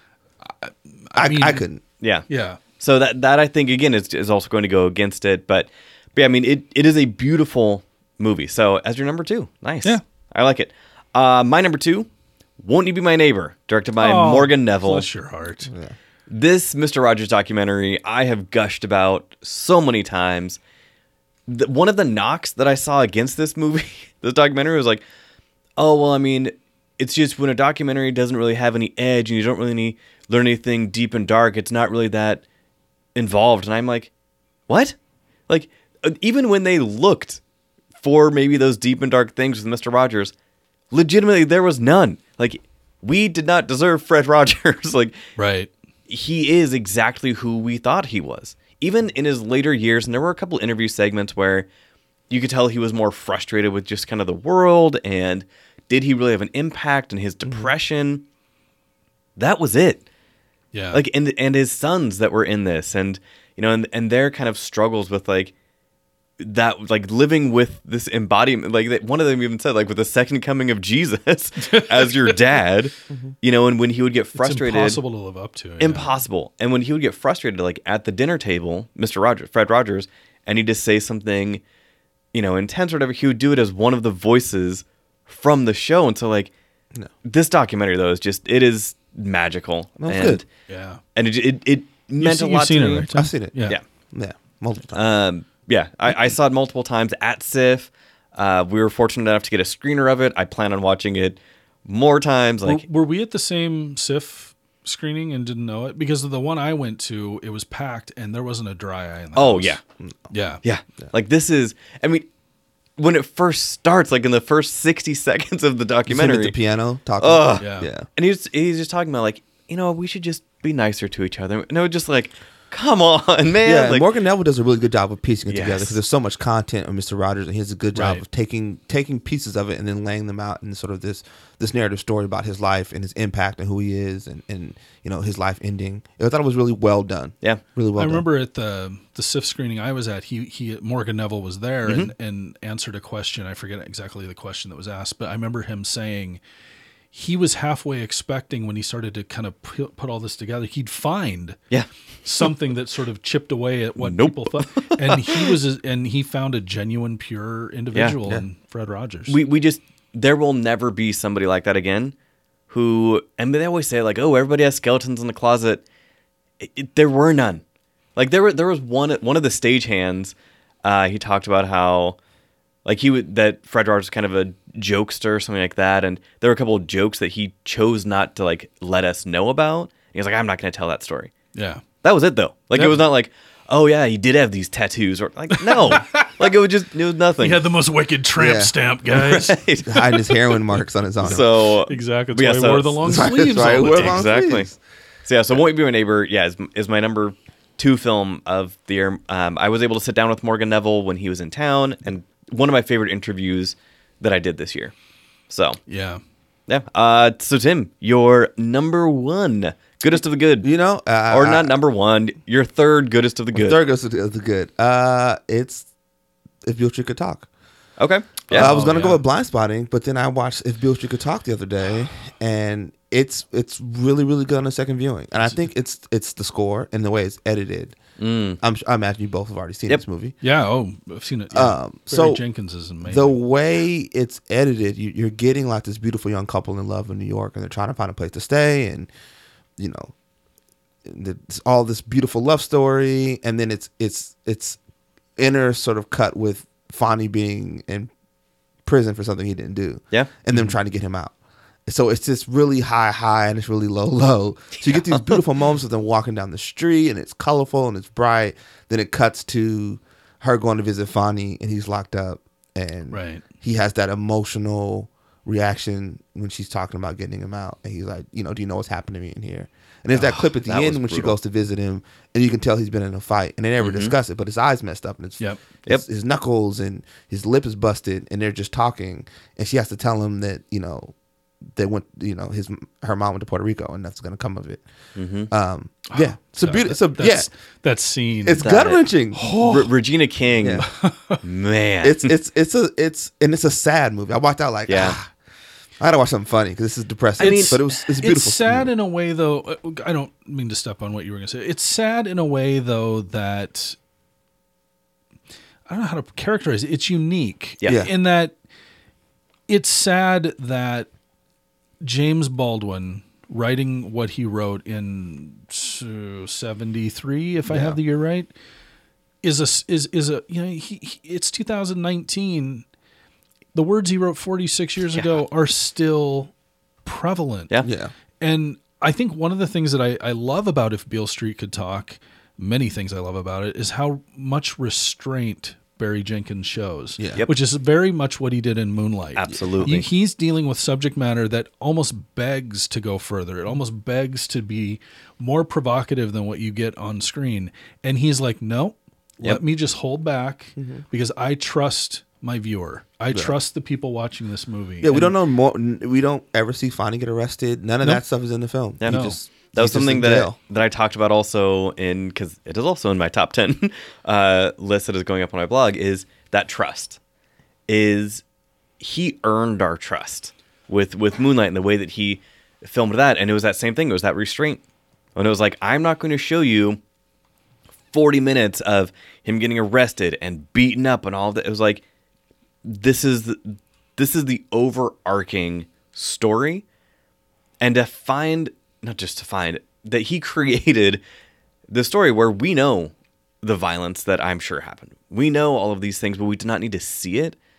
And the love is what carries through the whole message, whether it is Regina King, and the love for her daughter, whether it is the love for fun. Like it was just powerful. Like Barry Jenkins is just a master craftsman. Yeah, but great performances from Coleman Domingo's good in it as her dad. Yeah, it's great. Great performances all around. It's a really really good movie. Yeah. Nice. All right. Follow that up, Mike. I can't. I'll try. With your number 1. So I'm going to throw a little bit of a curveball. Oh, Okay. Aquaman. Because won't you? Yeah, exactly. Let's talk Bumblebee. No, so Won't You Be My Neighbor Okay. was my favorite documentary Okay. until Uh-oh. I saw Minding the Gap. Okay. Really? And I want to talk about Minding the Gap, which might be my number one movie of the year. Wow. This is a documentary Has that high knocked praise. me completely for a loop. And Okay. it's well, unless you have Hulu, it's going to be hard to find because it's sort of marginalized over on the Hulu platform. Yeah. And it did get a theatrical run and all that, whatever, but it's on Hulu now. Okay. And What you can sign up for, 30-day free trial. That's right. If you want to catch this. I Use don't the even, code I don't- about to review. No, I I'm don't just even kidding. know where to begin. So Minding the Gap is a movie that covers about 12 years of a life or of lives. It's directed by a first-time filmmaker named Bing Liu.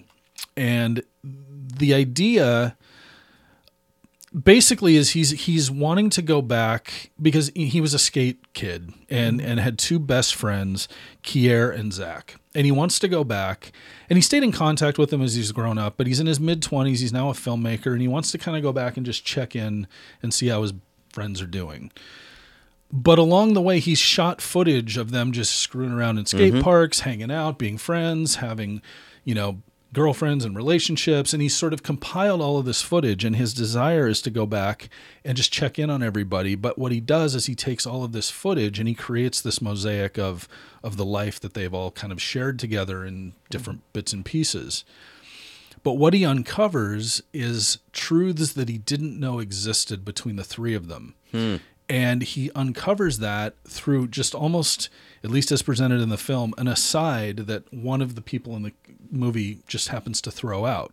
And he starts to realize, wait a minute, the way that what you're describing is something that I experienced, and I think the other individual experienced as well. And so you start to see, as he's learning, as he's making the movie, all of the different things that he's kind of just seen happen and experienced, he's starting to put context behind and realize that maybe we're the way we are because we truly can be products of our environment. And maybe we realize that we deal with things collectively that we don't acknowledge or talk about, but it creates divides and gaps and things like that. So it starts off as just a skate kid documentary, and it becomes so much more profound and so much more meaningful.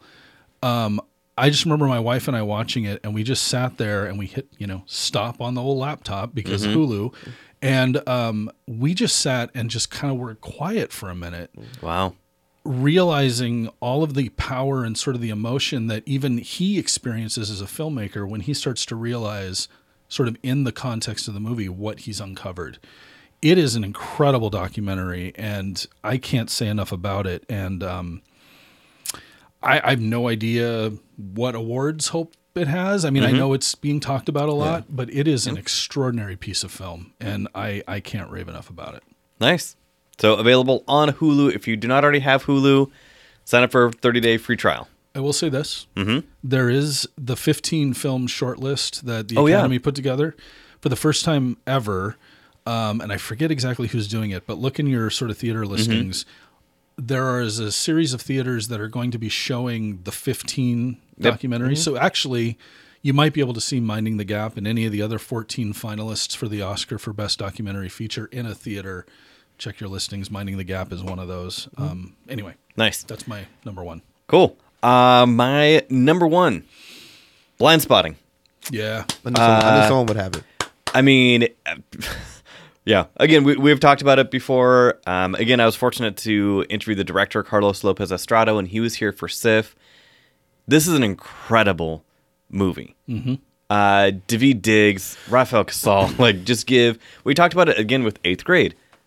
Authentic performances. This is their story, similar to their life in their neighborhood, how they grew up, and everything felt real. Yeah. The one bit at the end that kind of gets, talked about, a bit that is kind of the biggest acting, part of it.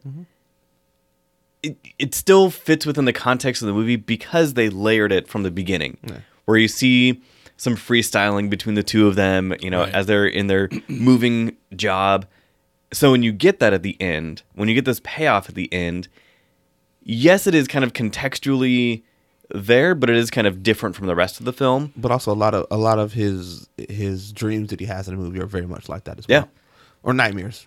I was gonna say Or Nightmares. You know, they're very much in that style. Yeah. Yeah. Everybody in this is phenomenal.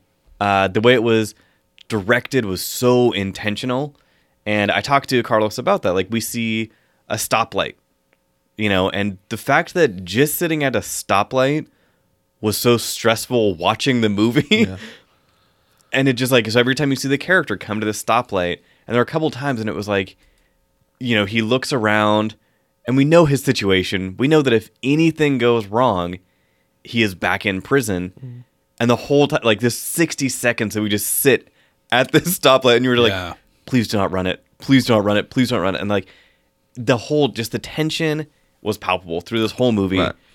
It was phenomenal. I like how it's billed as a movie about a guy trying to get through his last 72 hours of probation, but it's much more than that. Absolutely. You know, So much more, yeah. As you get deeper into the film, it's about gentrification, it's about racism, it's about police violence, it's about these communities, it's about friendship, it's about family, it's about relationships, relationship with his mom, his ex-girlfriend. It's really it's one of the best scripts Yeah. of recent memory. I wouldn't just I say voted last for year. I it. mean, it is so well structured and thought And out. funny and like Yeah. thoughtful and Yeah. scary. at the Yeah, same I mean, time. like scary in multiple senses. Yeah. You know, there's the scary in like the, okay, what would happen if he messes up and goes back to prison? Okay, it is scary in the what happens with this kid who has a weapon. What happens with, like, as soon as you see Rafael Casel's character get the gun in the first place, and you were like, this is a bad idea. Yeah, no, this is a really yeah. bad. And It's like, a really funny scene, but you're like, this is hilarious. It is. When Yeah. they're just, like pulling guns from everywhere, you know, and you're like, oh, wait, you're an Uber? Yeah. Like, hilarious. But the whole time you see David and you're like, guys, Yeah. I gotta go. Yeah. I can't be. And so just like, it builds it up as this comedy, which it is, like, legitimately funny, but when it goes tense. But like oof. all great comedy and all great comedy sequences, the symbolism that they're drawing on to make you laugh is so striking. Yeah. And that's what I think that movie does as good as anything you saw all in 2018 is Absolutely.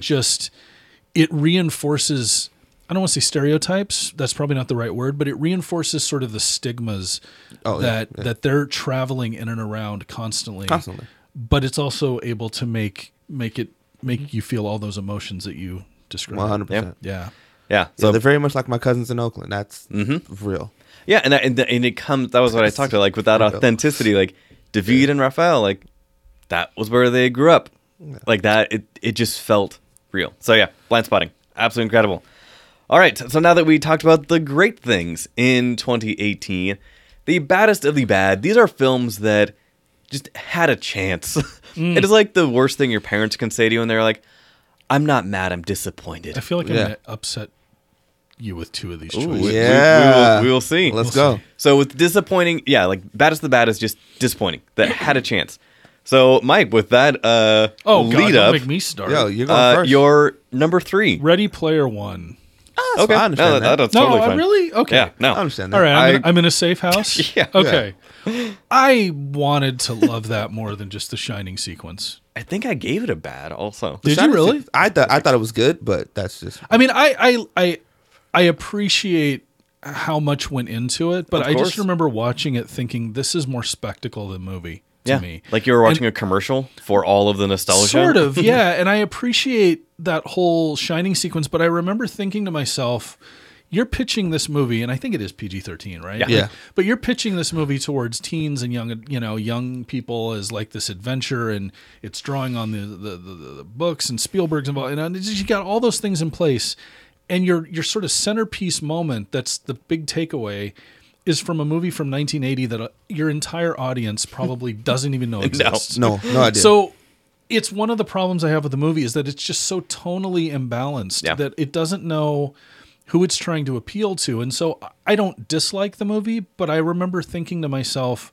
man, you got to focus on what, and it's not something that, I don't know. I just remember walking out of the theater, scratching my head and just trying to figure out like, what is this?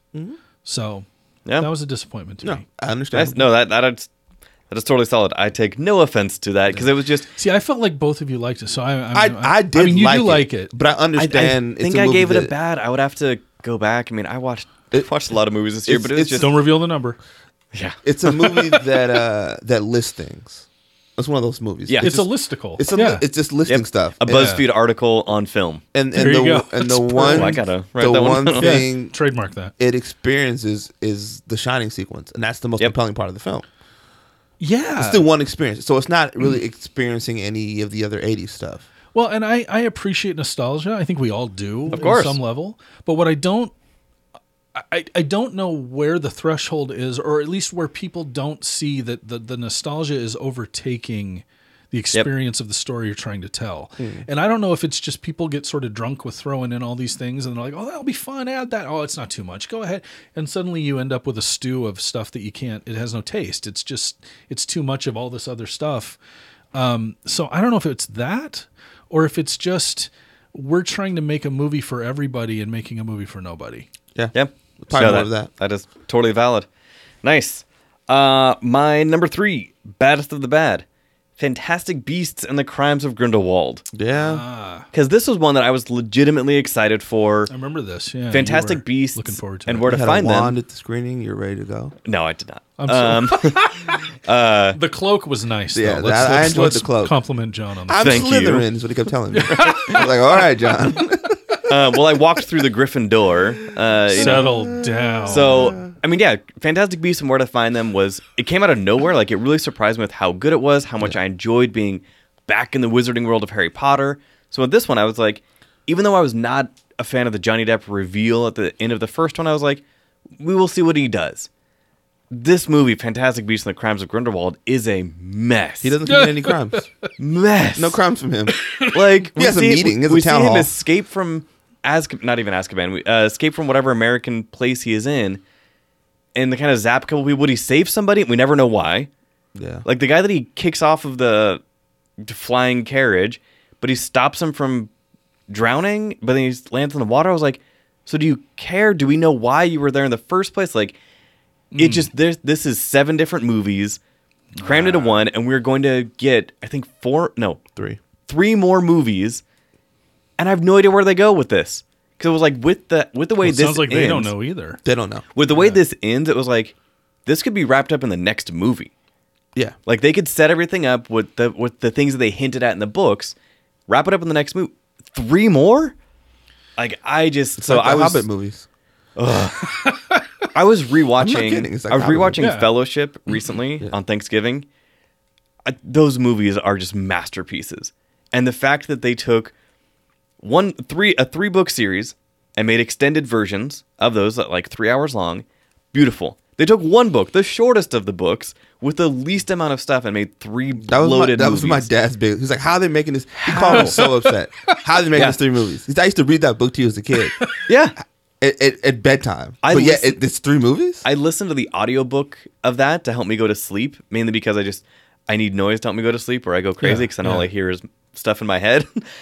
And so I love The Hobbit, and they made it 3 movies. So this one with Fantastic Beast, it was just too much. It's a filler. They're trying to fill in a bunch of exposition. Yeah. Do you think part of the problem, and I know you're a fan of the first Fantastic Beasts, and I kind of enjoyed it too. I don't love it, but do you think it's just J.K. Rowling she's writing these scripts, right? Oh, yeah. So do you think it's just no Because one? now she was like, oh, sweet, I can do whatever I want. Well, that's what a I'm saying. billionaire. There's like no oversight, No. so she's just kind of turning in scripts and they're tweaking a few things and I mean, this is I, such an I imagine they made a established- lot of money. So Oh, yeah. Yeah. And this is such an established property. They have their own Wizarding World of Harry Potter. There are now conventions that are just Harry Potter stuff. my wife and youngest daughter had a blast at the Wizarding World, And of I'm Harry sure, Potter like, everyone I know who's couple gone months has had a ago. blast. Yeah. Oh yeah. And I'm sure I would She have a got to blast win the there also. wand, and they got to do all this stuff. Yeah, it you was get to awesome. wear the sorting hat. Yep, she had a ball. Yeah, so that was a huge disappointment. So, Tim, your first baddest of the bad. My first baddest of the bad is. I want to make sure I don't want to get this title wrong. The Girl in the Spider's Web, a Dragon Tattoo Story. Oh, yeah. I never saw what a this. mess! Dang it. Because I felt like I kind of feel like I knew it was going to be the Swedish versions were fine, and then Yeah. the American version they did. We're okay. I liked the first one. I liked thought the it was Fincher fun. one. I thought Fincher one, I thought great. it was great. Fincher, it's Rooney dark. Mara was fantastic. Rooney Yeah. Mara is great in it, but I think with this newer version, it's not really the Elizabeth we know. She's kind of like Yeah, a you said Bond that. She's kind of like a James Bond character in this movie. Right. She's doing a bunch of heroic stuff, and what's his name? Who's in this? What am I spacing on his name? I don't even see this movie. Lakeith Stanfield is So. in it. Oh, okay. He plays this American guy who ends up going to Sweden because she's stealing some codes for some people are going to use for some nuclear thing. She's chasing down this crazy group of people who are super interesting, Yeah. but we don't spend any time Yeah, with them. you never see. And she's got like, it's dumb. She runs around the whole town, saves some little kid because his dad gets killed. She's got this little kid with her the whole time. It feels like an action movie instead of a Dragon Tattoo movie. Interesting. Interesting. Like an action. She like literally rides her motorcycle, her matte black Ducati across a frozen lake as she's escaping somebody. How's Claire Foy though? I mean, is she She's the right fit for something like this? Yeah, with a different script and different story. Yeah, she's fine. Script, yeah. Okay. Oh, okay, so in a different movie. But she But can she's fine. she can inhabit an action movie. She can do it. Okay, interesting. She can do it. But yeah, it was a bit of a mess and a disappointment. And everyone can fight. Everyone can shoot. Everyone can. It's like fantastic. It's like the Fast and Furious, where everyone can handle guns all of a sudden. Like Immediately. How are you a marksman? Okay, Like when did that it's happen? still like the memes when it goes and it was like when it shows pictures of the first Fast and the Furious movie. It was like you were stealing VHS players, The DVDs. you're stealing VCRs, Yeah. DVD players, like box TVs, and now suddenly you know how to use rocket Yeah, launchers, now- and you are a master now hacker. the government needs your help to stop a It's nuclear just attack. pushing buttons. That's Yeah. all it is. I mean, it is. Ludacris is like a master hacker now. Yeah. Of course. Yeah, so Course. it's some of that where everyone Gotcha. in this film seems to have some sort of elite skill at something that allows the story to exist, and it's a waste of I time. just remember seeing this show up on the release schedule, and I remember all the like sort of machinations of trying to get Rooney Mara back for a sequel. And Yeah. what are we going to do? And then suddenly this pops up, and I thought, oh, well, they must be remaking one of the Swedish films. Nope. But no, they've taken it in a whole different no, direction. and it was weird because I thought the first one was good, and I always wonder why they never did another one because I thought the Fincher did great. Yeah, Yep. I'm assuming it's financial. One of my Probably. favorite opening title sequences is that movie. Yes. It's a really great one. I need to look that up again because I'm having a hard time. But yeah, Yeah, that opening title sequence is fantastic. Yep. The music, the Trent Reznor score, and all that. well, Reznor solid, and Atticus Ross. Yeah, it's good stuff. Good stuff. nice, It's good cool. stuff. Number 2, Mike, Sorry- baddest of the bad. sorry, Oh, Tim. here we go. Halloween. Oh, I'm Wow. gonna punch you in the face.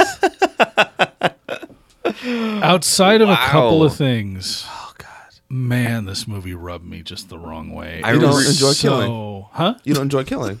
It's not that I don't enjoy killing. I just want to have a reason for it. And Yeah. this movie, here's the thing, and I will agree that part of the reason why I was so disappointed in this is that I could not properly shelve my bias for my love of the first movie. Fair. And I rail against this kind of thing. I'm like, no, it's a different property. It's a different Yep. movie. You can't. And here I am being a hypocrite. But I will tell you, everything that I love about Halloween 1978 is not here. And the reason that's a problem for me is because Halloween was able to be successful without so much of what happens in this movie. Like not a high body count. Well, and It's even not. and even Yeah. if, yeah, I mean, even if you're going to escalate the violence, and even if you're going to escalate the body count with a means of like getting to, you know, the main event of Jamie Lee Curtis versus Michael Myers, Laurie Strode versus Michael Myers, whatever. You don't need to be so over the top and Yeah. so.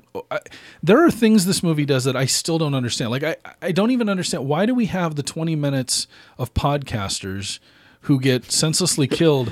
What is the point of that other than making a jab at people like our friend John? Yeah, That's thank you. the point. Yeah, that is, I mean, is that's the point. literally the point. So, The okay. people are fascinated these days, like Tim, with Serial, with Dirty John, with all of these. Sure. You know, so people are upset. They wanted to kind of have that touch point, but unfortunately, and as much as I love podcasting and I believe in podcasting, 10 years from now, 15 years from now, is that going to be a touch point that people can relate to as much as if it were, you know, radio or something? Investigative journalists or something. Yeah. So in just- the context of something that's more. So I mentioned that because there were howls when that happened in the theater because it was such a. I mean, the way She that should have they're left the bathroom. the What way was that she they're. doing? Right. What's Why- that? Get she out should've of the ran to bathroom. Oh, She I was- know. She watched her boy get smashed, and it was like, the door is right there. Right. And so even if you're playing on the sort of like the stupid people who always die in these movies kind of motif, right? And it doesn't make sense. If the whole point of the movie is Michael Myers free again, on a mission, sort of just driven by fate to go find Laurie Strode. Why are we killing the podcasters? Why are we doing this?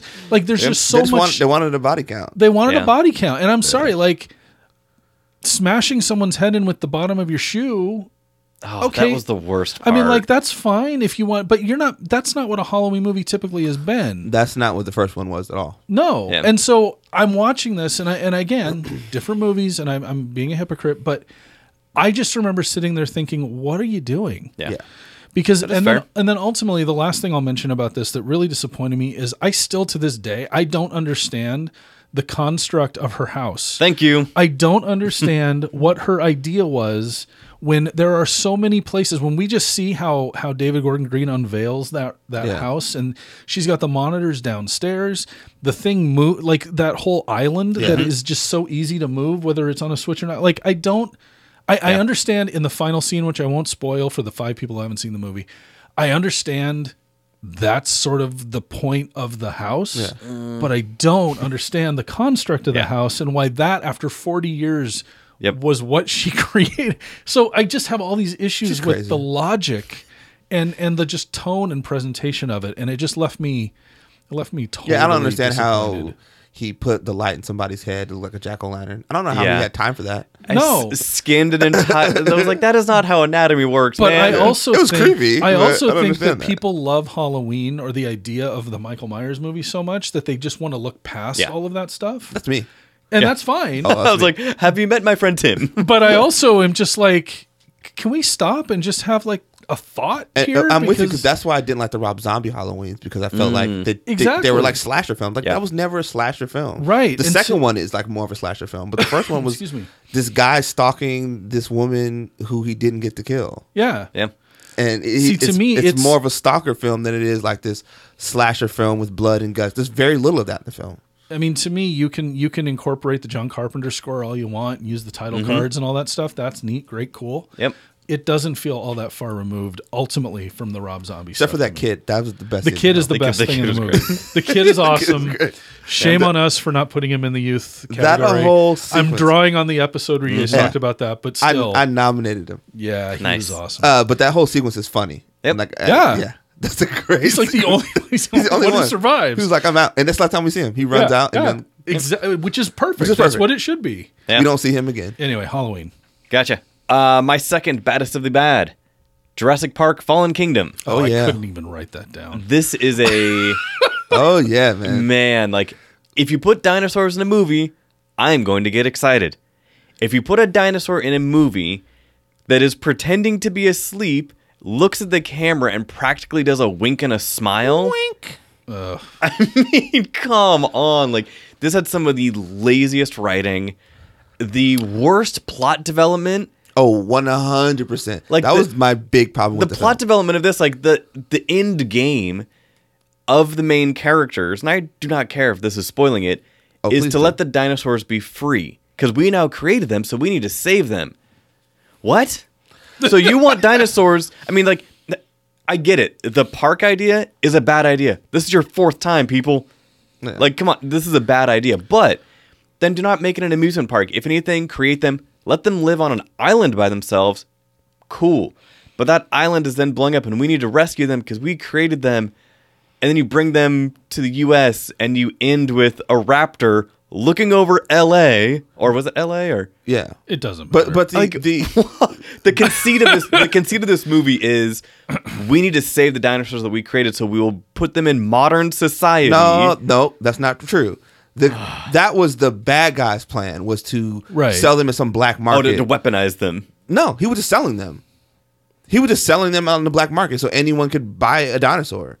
So they were like in California, some coastal town in I this guess mansion. you're right. and I underneath thought it was them, to. I thought it was But I like think for you're right. They military. No, that was the end of the first of Jurassic Park, Jurassic World. But this one, this guy just steals them and he's selling them. Remember, people are like typing on computers. Yeah, and, no, that's right, yeah. And numbers are popping up on screens and people are bidding on them. But when the good guys get free in the mansion and little clone girl runs around, Right. which I saw coming the first time, Yeah. first interaction with her. And she decides to free them because they're just like me. See, maybe I can't put Jurassic World Fallen Kingdom 4, whatever we're calling this thing, on the disappointing list because I detested the first one. Yeah, I didn't mind the first one. Neither did I. Like I the thought first it one, I was was like, okay, terrible. this is weird and dumb, but it has dinosaurs. I had to good. take a lap around the theater after the first Yeah. Jurassic World. I Yeah, was this so- one, it was so just- mad. This has like I don't know how like they literally get from wherever they're at in Costa Rica to California in like a day. Oh yeah, Yeah. On a ship. Also- I don't know how they fit all those dinosaurs on that one ship. They're not dinosaurs. Well, the architect was Noah of the ship, so there were some like they have them some all these TARDIS rooms. Again, they're dinosaurs, and they have them all Yeah. underneath a mansion somewhere. Oh yeah, of course. I don't know how they're. So say I buy my dinosaur. Okay, yep, How, go for it. How do I transport this home? You have the cage that it comes in. It comes Yeah, with the price. like a little carrier. I mean, isn't that part of the shipping and handling? Yeah, I'm checking Right. in my Velociraptor.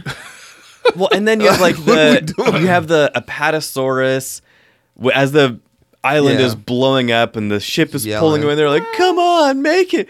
And you see this Apatosaurus like doing this death fall and this Yeah. fire cloud. Like, And then like Oh, man. Chris Pratt gets hit with the tranquilizer gun, and he can barely move. He's doing his Leo Can we talk impersonation. about? Can we just talk about Chris Pratt for a second?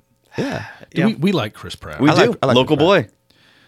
There is no better example of a guy, in my opinion, in a big blockbuster this year, working for the paycheck. Oh, than Chris Pratt yeah, in this movie. 100%. He could not care less No. about this sequel. He is just like, look, my marriage broke up. I need money in the bank account. yeah.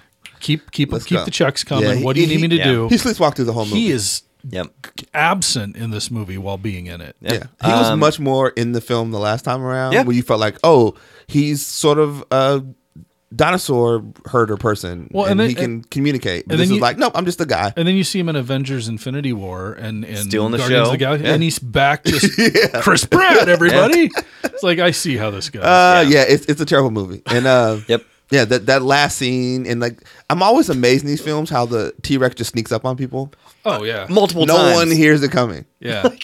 You are a 30-ton monster. I'm so forget. Whose movie was this? I completely forgot. Was it yours? Yeah, this is mine. We've Yeah. taken it over. So yeah, this is my second. Yeah. So Oh. Tim, what is your second baddest of the bad? Venom. Solid, yeah. solid choice. Venom makes my list. I almost I wrote it was down. gonna go with Aquaman, but As the best though. as the I'm gonna go with Aquaman. Oh, I'm going with Whoa, Aquaman. did you an just flip audible. it? I'm flipping it. Audible. I'm going with Aquaman. Venom was bad, but here's the thing why Aquaman was so frustrating. Aquaman was frustrating because they get so much of the movie right. Yes. They The do. costuming. So Okay. close. And they get so much of it wrong, and I just didn't understand it. I didn't understand the bad CGI when they were in Sicily. I didn't understand the big CGI fight sequence at the end underwater.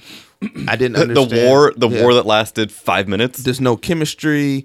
And okay, so there's an animated DC film called Justice League: Throne of Atlantis. Oh, great. Okay. Yeah.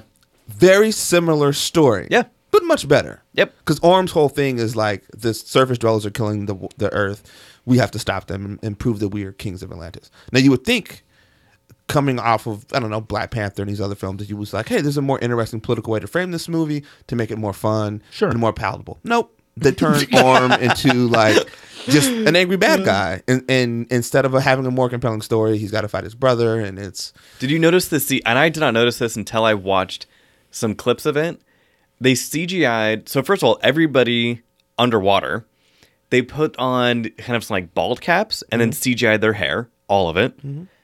Orm's mask is CGI, and it actually like the brows kind of furrow and it emotes. Mm-hmm. So this metal mask that he puts on has caricature movements. They have an octopus playing drums. really? It's really For bizarre. no reason Just- whatsoever. he's getting it too. He's like Questlove out there. It's like man. big- It is the best. So there's a lot of weird stuff in it. It's so weird and so bizarre. I get why people like it, but it's the baddest of the bad for me because I felt like It was so close. after Wonder Woman, I said, okay, maybe they're learning something over there at Warner Brothers. I DC. think we all said that, right? And this is gonna be where they're correcting course. And this was just another one of like, there's moments of like brilliance, and then there's moments of like utter stupidity, and I don't understand how it all threads into one movie. Wow. It was like there were 4 people making this movie. Well, and plus when you think about so we have 4 bad guys, kind of. So with Black Manta, who we assume is going to be the big bad, and I'm not going to spoil anything, but if this sets up a sequel, and Black Manta is the big bad, And it will. it will, for sure. We just saw Jason Momoa, Arthur Curry as Aquaman defeat his brother, an expert fighter with this certain weapon, and we see Aquaman unlock powers, but we are supposed to believe this dude is just going to take him on? Yeah, How? What? He's gonna get some Atlantean weapons and fight him. Again. I don't know. Ugh. I don't know. Like, how does he take apart that Atlantean tech and put it back Immediately. Yeah. It's supposed nobody to be has this futuristic prototype. Prototype. He's like, oh, I'm just gonna do my human tinkering and figure it out. With this Phillips screwdriver. Yeah. This, We have no like, idea what? what his intelligence is. We just know he's a sea pirate, and also he's a really cool character. But he's gone for large chunks of the film. Yeah. He's just He shows back absent. up, and it was like, oh, he is back in this. Yeah. Wow, No, he's back. interesting. Oh, he's fighting, and then he's gone again. Yeah. There's Wow. there's a lot of that. So last minute Audible. So switching Aquaman, from yeah, one yeah. comic book movie to another, Venom to Aquaman. So Mike, your third baddest of the bad. Oh, Darkest Minds. Ooh, I didn't see that. Interesting. When I was going through my list of movies that I saw this year, I was like, that one popped up, and I was like, what is that one again? And I looked up, I was like, oh, It's garbage, is what it is. It Wow. is. And I'm mostly mad because it wastes Amanda Stenberg and Harris Dickinson, who True. are 2 fantastic young actors. I don't understand The Darkest Minds. I'm not too proud to admit that I don't understand That is what valid. the heck that movie is about. You have a dystopia where kids have powers. A number of them have been killed. There's only a handful left. You have bounty hunters. You have what am I trying to say? Places that they Sanctuaries. go. Thank you, Yeah. sanctuaries, sanctuary cities for and what locations. reason, we have no idea. You have a rogue president's son who is apparently he's vile and disgusting, and yet there's no reason why he should even exist in the movie. Yep. You've got a president. No reason why he should exist in the Nope. movie. You've got this whole thing about getting cured and not getting cured. I just don't understand. And I'm fine admitting that. Critics never like to admit that they don't get something. I mean, I don't get The Darkest Minds. That was kind of me with Roma, similar type of thing where but with Roma I can respect it for what it was. Darkest Minds, same thing. I was like, at the end of this movie we get this big moment where she is uniting people.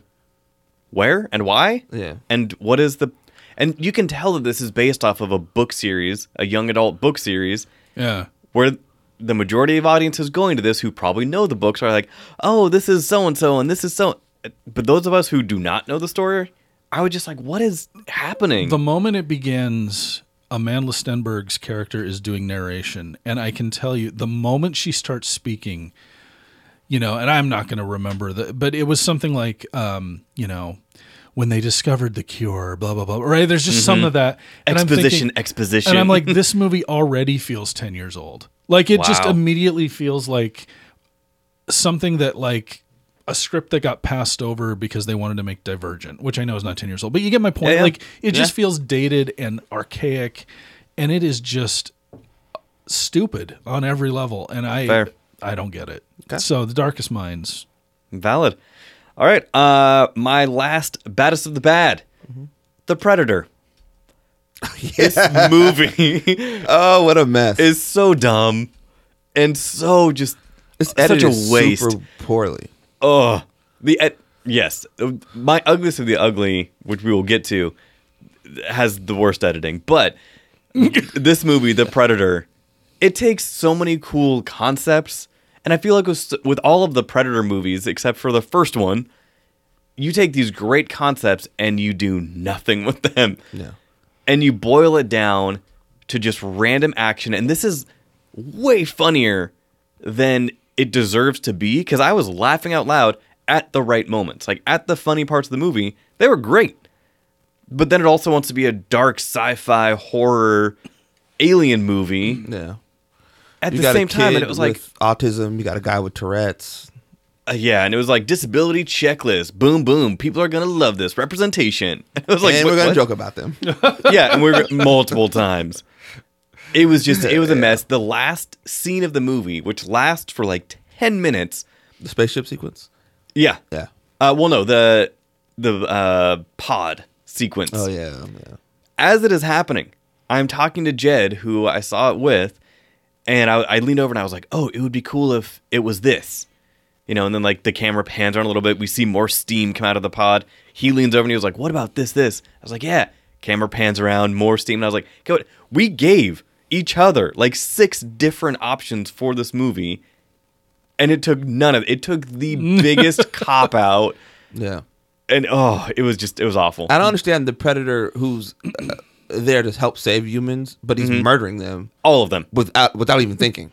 Yeah. He's murdering everybody, but like, I'm here to save you guys, but you're dead, you're dead, you're dead. Like, what? Are you here to save us? Or are you here to kill us all? Can I tell you guys? We get into a lot of very dumb conversations on social media. One of the dumbest I had this year. Yeah. Was with a young woman who said they're going to do this crossover between Predator and the Marvel movies. And I saw that. The hot take. If anyone has seen this movie and how it ends, we know they're doing it. And me trying to be a polite person was Yes. like, I don't know if this movie's going to make enough money for it to even be a sequel. No. Predator made a lot of money though. but didn't at It the made a time, lot- I was like, I don't know, but it's at the point where it's really toxic. So I don't know if people are really going to want to be attached to a sequel. Sure. But I also don't know if contractually that's a thing that could happen. No. It can't. Okay, it is Dark Horse Comics. There is no way. I didn't want to get into all that. I just was like, I don't know if contractually it's something that can happen. And still trying to be nice. Her response was like, "Oh, you must not know," and talked about all these comic crossovers. Said that's a comic crossover. Mm-hmm. That's way different than we're talking about with these films. I was like, yeah, Batman has fought Predator multiple Yeah. times. Superman fought the aliens. Like Dark Horse and DC Yeah. did some great partnerships. So I don't. Yeah. Yeah. So just this movie Yeah. was just a waste, and it was It was one of the craziest things. I was like, I'm taking crazy pills because this person does not understand. yeah.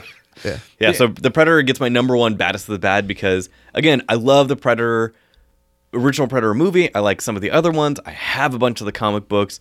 There are so many amazing things that they could have done, and they did none of them. Yeah. So, yeah. Tim, your final baddest of the bad. And it cannot Well, be hold Venom. on. Are we in bad or ugly? No, we're in bad. Because I've gone through my 3 bads. I know. You started. You started. Oh, I thought you started. No. You started. Tim, continue. The Happy Time Murders.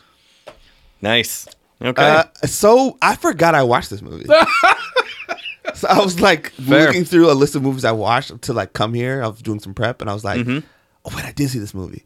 It looks funny in the trailers if you like R-rated puppets, but man, that's kind of it. If you watch the trailer, you've gotten your laughs. What if we didn't see the trailer? It is R-rated in a world with R-rated puppets, and puppets are being killed, and there's all kind of sex jokes and poop jokes and drug jokes and more sex jokes and more cop killing jokes. And Melissa McCarthy's a human partner, and she's got a puppet partner, and it's that whole kind of like, you don't trust us puppets, and it's puppets shaking before they shoot people, and it's stupid. It's so so dumb. It's like someone took a sketch from like a comedy show and tried to make it a 2-hour feature film, Totally agree. and it just doesn't work. Yep. They're doing drugs. They're like candier drugs to them. It's this really bizarre world. It's someone who was probably high out of their mind when they wrote it, and it sounded cool, and they pitched it, and it sounded. Listen, here's the thing. To be honest, I could see this thing sounding funny on paper. And in the clips. Like, in the clips, it was funny. I could see someone being like, "Here's the ideas: Melissa McCarthy. It's puppets. It's a sex ring. It's nudity. It's drugs. It's all these things, and it's gonna be really funny R-rated puppy comedy." But then when it's actually laid out in the film, it doesn't work. It's not funny. Yeah.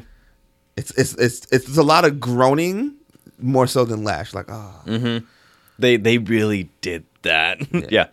except for the outtakes of them doing the scenes was way funnier than the movie. The outtakes were incredible because it actually showed like the advancement in puppetry technology. So they're still like the legitimate puppets that we grew up with. But the way that they're able to use green screen, where it actually so they have the full puppet and you see them with the sticks, but the sticks are also green screen and the person manipulating them. So you can see somebody walking down the street. It's pretty cool. That is that behind the scenes was way more enjoyable. Way more enjoyable than than the the actual movie. movie. Movie is terrible. I'm biting my lip. I'll What? just say that. Because you liked it? No, I may be talking about it here in a moment. Oh, okay. And on that note, so those were our baddest of the bad, the ugliest of the ugly. These are the films that, in our individual opinions, were the worst films of 2018. Of the hundreds of movies, we have seen. So I will start this one, since Tim, you started first, and Mike second. My number 3, The Little Stranger. Did not see it. That horror movie? Yeah, the horror movie with Domhnall Gleeson, Oh my gosh. Will Poulter. I completely forgot about this. Forgot movie. about that movie. Late August release, right? Yep. Snuck in and snuck out. Yep. So I saw this movie, not knowing that it was based off of a book. That apparently the book is really well regarded as like this kind of English horror haunted house story. You would think with a haunted house, there would be some haunting things. No. It would be like the Crimes of Grindelwald, not showing us any crimes. The way The Little Stranger is filmed is great, and the music cues up to it really nicely. I talked about it in my review, but the camera kind of like slowly goes around a corner, like almost around somebody's shoulder, and I'm not looking for a jump scare. I do not need that. I actually prefer the tension horror. But this, it goes around the corner, stops, literally nothing happens, it goes on to a different scene. And then you hear a creepy sound. The camera slowly goes down the stairwell, stops. Nothing happens, goes on to another scene. I was like, oh my goodness. Fool me once, shame on me. I mean, like, it does this so many times. Does it ever pay off a jump scare? No. There. I had to think about it, because there is one scary moment where, from what I can remember of this dumb movie, the only time that somebody's actually attacked by a spirit is kind of scary, but that is it. And again, I do not need jump scares. I don't need blood and guts horror. No, but I just need tension it and seems foreboding. like they're teasing something. That never comes. Never. Oh. And then the way it ends, again, to people who read the book, I'm sure they were like, I like what you did there. With me, I watched it and I was like, that was it? That was your big reveal that this was the supposed haunting thing? Like, this was just frustrating. The whole movie, I was just frustrated. Domhnall Gleeson is great, and he is one of the most transformative actors that we have seen in a few years. Punchable face McPuncherson, Will Poulter is in this. Again, he's good in things. He's just And he was decent in this. Like, the cast in this, you would think would be way better than it was. So Will Poulter, Ruth Wilson, who was great, Charlotte Rampling, Domhnall Gleeson. Like, the cast is not the problem. The story and the way it was a mess. So yeah. So that was my number 3, Ugliest Ugly, Little Stranger. Tim. Traffic. Wait, which Traffic. Halle Traffic. Berry? No, not Halle Berry. Wait, what is Traffic? It's got what's her name? Paula Patton in it. Is this okay? I'm sorry to Go, get please inside do. baseball. Is this the movie that we got emails about and emails about Yeah. and email? Traffic? That one. I never watched from the. I did not. I forgot that movie existed. Okay, yeah, please. Traffic is What did I miss? It's her and her boyfriend for her birthday. She's like a writer, and she gets passed. Someone like steals her story, so she's all upset. So her and her boyfriend, played by Omar Epps, go on this like weekend vacation to like his boy's place, a super nice place, right? And when they're at this gas station, this woman like she looks like she's like methed out, whatever, and they have a little run in, and then she gets to. I'm gonna look this up while you're talking. I had to look it up. Yeah, she gets to they get to the house and they realize the woman dropped her phone in her purse, and on the phone all these images of all these girls who are being sex trafficked. And meanwhile, Laz Alonso, who plays their friend, brings his girlfriend, and then it's like a surprise. And so they're all four in this house, and then they do the thing where like there's tension in the house, and then there's people outside the house. So they call the police, like police, Right. We found this phone, whatever. Oh, we'll be there. But then these dudes show up, the trafficker guys, and I'm like, give us the phone, rah, rah, rah. So you throw the phone out of the house. The movie is over. Done. Okay. But she's a reporter, so she's trying to get some scoop. And then there's like this. So the worst, when I knew this was a bad film, when I already knew we were going down that lane, but they have like this fight about Laz Alonso tells Mike Epps' character, not Mike Omar. Epps, Omar Epps' Omar character, Epps, yeah. like, you slept with my girl, and I knew that, and so What? It's like she's like, it was before you guys met, but it's all four of them. Both couples are sitting there and they're having this bizarre conversation. So he gets upset, he gets drunk. Now he's gonna go squash this with those guys out there. I'm a negotiator. Boy. That's what I do. He does. Give him a phone. There's no negotiating. Just I'm gonna talk. You guys stay here. I'm gonna walk us through this. We're not getting out of here. Missy Pyle plays a sheriff. Oh yeah, she's the sheriff. What? I just love that. So I had to pull it up also. The synopsis. A couple off a romantic weekend in the mountains are accosted by a biker gang. Yep. Alone in the mountains, Bria and John must defend themselves against the gang, who will stop at nothing to protect their secrets. Yeah. That is a plot from 1984. Yeah, it's like Breakdown, but not good. Oh, wow. Yeah, so anyway, of course, it's trying to say something about human trafficking and it being a serious issue, and there's this title card at the end about the number of women that are trafficked and what happens, and the small towns in on it. So the serious issue gets a title card. Yeah, it's like the small town, and all these people are in on this trafficking, and she's got to find a way around it. And that's the secret of the biker gang? Yeah, I guess. Oh, my. I thought their secret was love. No, they're trafficking people. Oh, they're drugging these women up. You know what's funny? So, spoiler. Oh, nobody cares. The girlfriend, Laz Alonso's girlfriend leaves because she's upset there's a fight. Of course. But they kidnap her. And apparently they're biker gang and they have her. They're trafficking her too. So when so there's no age limit on the trafficking? So when Paula Patton shows up, she's getting quote unquote trafficked. She shows up in like this underground cave looking thing. The girl's there, but the girl looks like she's been strung on heroin for like 2 months. It's been 12 hours, maybe 12 hours. And she looks like dirt, bro. She's so like, she's almost unrecognizable. She's like, "Is that you, Maria?" She's like, "Yes, that's me." Behind the scenes footage. Oh, yes, them arguing in the house. Wow. It's got this terrible domestic argument, and it's all of this. It's such a dated film. I was gonna say just that description. Like biker gangs were big enemies in the 80s. Yeah, come on. I mean, they move drugs now. I get it, but still like that. So when Omar Epps dies. She has this emotional moment of like her crying to the gods, like, "Oh God!" Arms outstretched. Might as well. Oh, she's like in the rain, you know. But it's a point in the movie where like you should be moving now. Like I get it. I get your man's dead. I got you. But you need to pick up the pace. Like, why are you still here in the house? Like, you should probably get out of here. Yeah, crazy. It's just people making dumb decisions for 90 minutes. I should have asked for that screener. So traffic. Traffic's number 2. Number 1. Mike, number 3, ugliest of the ugly. So I'm gonna cause a little ripple effect and mention the movie Bohemian Rhapsody. Ooh. Wow. So wow. Here's the deal. I don't think it's going to be on my worst list of the year, but I'm going to take the opportunity to talk about how ugly a movie I think this is. So while I will concede that Rami Malek gives an incredible performance, phenomenal, and the Live Aid reconstruction at the concert sequence phenomenal. Is unbelievably well done. Yeah. Down to the Pepsi can.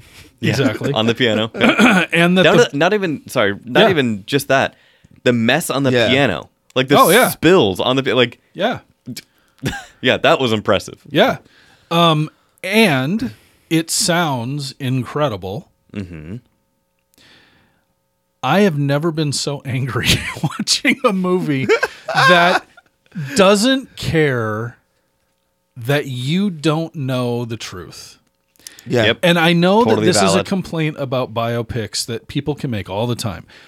Jamie Foxx was amazing in Ray. Ray was a great movie, but Ray doesn't really tell the truth about this, that, this. Right? You can point to all these different biopics about that's just the nature of the beast. However, when you take easily documentable facts and you just tear up the piece of paper they exist on and burn it in front of the audience, and then you give them an amazing sequence where they're singing a song we all love, or you're showing Rami Malek as Freddie Mercury giving this incredible like speech, and we just cloud over everything around it being fake and not true and not honest, and not even letting Freddie Mercury's coming out be his own story. Mm-hmm. It has to be given to him by his wife at the time. Yeah. You have so many things going on in this movie that are so false. Yeah. And it doesn't care. It doesn't care that the audience doesn't know whether that's really true or really not, because, hey, wait, we're going to do We Will Rock You Now. Yeah. Oh, you know what? Hold on. Give us 5 minutes and We Are the Champions is going to sing, and that's going to make everything okay. I was so angry watching this movie, and I guess I'm not surprised because Queen is such an institution in rock music. But I'm a little surprised that people, including people in the industry that may be voting for this for Oscar consideration, don't seem to care when the playing field can shift depending on what we like and what we don't. Right. Yeah. Because there are some just egregious errors in this movie. What's your biggest error in this film? Well, the fact, there's a lot. The one that really sticks with me is the fact that the band never broke up before Live Aid. Yep. And they use his discovering that he has HIV and AIDS to be a catalyst into getting them back together to perform this concert. When as a matter of fact, he wasn't diagnosed until years after Live Aid. Yeah. Yeah. That to me, in addition to the scene where his wife has to tell him he's gay, Yep. those two things in this 2018-19 climate strikes such a false chord with me in a world that is trying to, I mean, we look around and we see representation more than ever before in our movies and in our art and in our culture, almost in defiance of the political world we live in. And you have a movie so scared to death to let Freddie Mercury's story be told, and we're just going to be cool with that because, you know what? God, Killer Queen is such an awesome song. I think, Yeah. and also I think Rami's so good in it. And he's so good in Yeah. it. That's the thing. Yep. It covers up 1,000 words. And it doesn't even get into, and people don't give two you-know-whats about the fact that Rami Malek and Bryan Singer were in fights the whole time, Yeah. that Rami Malek wanted to do certain things with his character. People don't care that Sacha Baron Cohen wanted to make the Freddie Mercury story and the other band members said no, and Bohemian Rhapsody couldn't get made until the surviving members of Queen approved the script. Because Which is why- you need the music. And Which you is need the why music. you get so many beats in this movie of the band members being like, I had an idea for this song. Don't. And it was like, oh, really? I had an idea for this song. And then it goes, and it was like, we get it. You are a band. You each had ideas. But yeah, the band's almost interference in the movie. Yeah, it's not about them at all. But it man, they wanted They tried it to to be. like shoehorn And themselves unless in. I'm mistaken, the last thing I'll say about this is, unless I'm mistaken, nobody affiliated with Freddie Mercury's life had an input into the story being told about his life. Other than the band, no. Reminds Other me- than the band. Reminds me And of Green Book. Oh, well, don't get me started on Green Book. You saw Mahershala Ali apologize to the Shirley family? I Yeah. saw that. Yeah. Anyway, so bottom line is, it's not that Bohemian Rhapsody plays loose and fast with the facts. It's that it does it with an arrogance Yeah. and a just disconnect because it's all so self-serving. I don't know that technically I can stand here and say it's the worst movie of the year, but just the overall ickiness that it is what it is. You left with a gross feeling. It just feels wrong on Yeah. so many places. And you know what? I'm guilty. I went and loaded up the Queen Greatest Hits album because I love Queen's music. Yeah, So same. I spent the weekend listening to those songs, and I'm still just disgusted that Yeah. everyone just looks past so much that's wrong with the movie. So there Totally, you go. yeah, totally It's on agree. the ugly list. Yeah, I hate to see it on there, but you are absolutely correct in all of your things. So, okay, my number 2, ugliest of the ugly, The Happy Time Murders. This movie Welcome back. is Welcome back. atrocious. It's a train Like wreck. it is offensively bad, and not just like offensive jokes. Oh, who cares? Silly string everywhere. Like, yeah, we get it. Yeah, silly string. But it was just it was just awful. It was absolutely awful. But Tim already talked about it. I have a feeling Mike might be talking about it also. But yeah, The Happy Time Murders. Number 2, Ugliest of the Ugly. I'm not going to spend much more time on it. It was terrible. Should not have been made. A second Melissa McCarthy movie almost made the list. But Oh, yeah. but Tim, what is your second Ugliest of the Ugly? That almost made my list too. Mm-hmm. This is maybe a smidge controversial. Mm. Assassination Nation. Oh, I missed that one. Because it felt, I think we know a couple people that love that movie. here's the thing. Much like your take on We know a couple people who, well, on Bohemian Rhapsody, it just felt so mean spirited that I just could not Interesting. deal with it. I was You like, can't, why is this, you can't shake the stain of that. why is this Yeah. movie so mean? It just felt mean. And it was just relentlessly mean.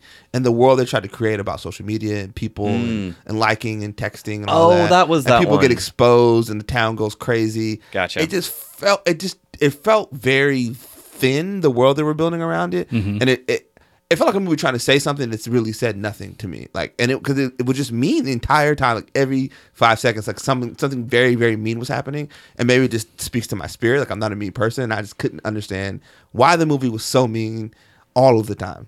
It's kind of like me with Halloween Yeah. earlier. It was just mean. I didn't understand it. People, and I see it Interesting. popping up on people's lists that they loved it and it was one of their favorite films of the year, and girl power, and I get it that all that's in the film, but man, was it mean. I couldn't get with it. Yeah. Interesting. Yeah. Okay. Nice. Mike, you're number 2. Ugliest of the ugly. Well, let's hold off on one other and just let's bring the 50 Shades franchise into the barn. Oh, the whole 50 Shades. And Congratulations. Let's just put it out to pasture. It's done. It is done. It didn't end soon enough. I heard this last, so I have not seen any of them because Don't. Yeah, I know. I heard Oh, the this first last one's kind of a comedy. I heard the last one was the worst one of all of them. It is. Oh, it's it had to be. These are awful films. Okay. I don't care. There is nothing. You don't tell me Dakota Johnson's good in these It's movies. Twilight fan fiction. It is. Literally. It is exactly what. Also, just as an aside, we in our little emails got news of a movie called After, which is coming in April. Yeah. That started as Harry Styles fan fiction. So just chalk that up Oh, as you get ready to see Interesting. essentially what looks to be a teenage 50 Shades franchise ready to drop can't wait. coming trying in to April. think if I. But back to 50 Shades Freed. Uh-huh. It is garbage. Uh-huh. I'm not a prude. It's nothing to do with the fact that it's a sexually charged movie. That has nothing to do with it. It's the fact that it is so infantile, stupid, illogical, Bad writing. bad writing. Mm-hmm. I mean, we're talking romance novel, grocery store level depth for 3 films. It is the most for people who think that it empowers Dakota Johnson's character or that it is Oh, no. ultimately something to do with female empowerment and all of this kind of stuff.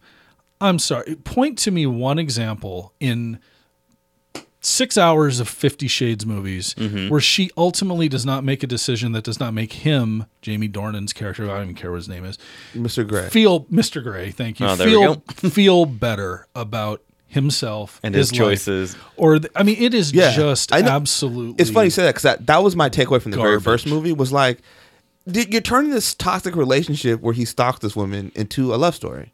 And I don't understand how we're getting there. Tale as old as time. even if so, my wife, who doesn't like the first movie and hasn't seen the other 2, she even was trying to like talk it out in her mind. I remember we saw the first one, and she's like, there is something to the knowledge. There's something to the idea that women like to be picked. So I can kind of understand. He picked her, and then women tend to like always want to change. But then she talked herself right out of it, and then we had 2 Yeah. more movies to sit through. Oh. It is garbage. I don't ever Okay. want to talk I about can't the believe you 50 watched Shades. it. Well, Your wife wanted to see it? No, she didn't. no, see she wouldn't watch the second it. Were or you third one bored? after the Were you like, first I have one. nothing to do tonight? I needed a movie for the website, and that Yeah. was the only thing Oh, screening that week. man, you got to watch Wow. an animated And I movie. sat through the other 2. Okay. You're a completist. You had to like, I've Trash. got to complete this movie. Fair. Trash. I never plan on watching those movies. So, I still saw something worse than that, though. Oh, I know. We Okay. did. We all did too. so my top, I think we have the same one as number 1. you and I. Oh, for sure. Okay. So my number Should you one. say it all at the same time? I know what it is. my number 1, The Ugliest of the Ugly, the worst film of the year. We talked about the editing. This movie has the worst editing I have ever seen in my worst. life. Ever. Yes. Mile 22. Mile 22. Mile 22. like, It was- I haven't seen it, but I've heard so much about my it. God. Like, so Featuring WWE Women's Champion Ronda We're gonna Rousey. skip me. We're just both gonna talk about this Yeah. because Yeah. it's my number 1. as Yeah, well. okay, yeah. So Let's rock and fire. Here You we go. take one of the greatest living. I will preface this. One of the greatest living cinema martial artists in Iko Uwais. Yeah. Like, he is phenomenal You on know him screen. from the Raid movies. Yep, absolutely. I'm nodding my head. So like he is a legitimate martial artist, like real martial artist, and especially on film, it works. It blends, similar to like Ong Bak, where you have Tony Jaa, who developed martial arts a little bit later in life when he got into it, but on film you were like, this guy knows exactly what he's doing. It works. This movie is so embarrassingly offensive to his martial arts ability. And not just that, but like you take, and there is a clip, and Tim and I both shared it on Twitter, where he is in a lab room, not Is even it a hospital. Yeah, we don't even know. think it is a hospital. I think it is a lab room. No, because they're at like some like consulate place. Right. So it is like some sort of like at an embassy, but yet somehow there's like a hospital room in there. This speaks to the movie. This 3-minute fight scene literally has a cut every 3 seconds, every 5 seconds, where he will go to like swing part of the bed, and it will go from a camera shot looking at him swing mid-swing. It cuts 3 different times to what he is actually hitting, and it is embarrassing. Listen, I don't mind the cuts in that sequence. Oh god. The most frustrating part of this sequence is he breaks this guy's leg. Oh yeah. Like, Okay. pow! You see it break, right? Like a compound fracture.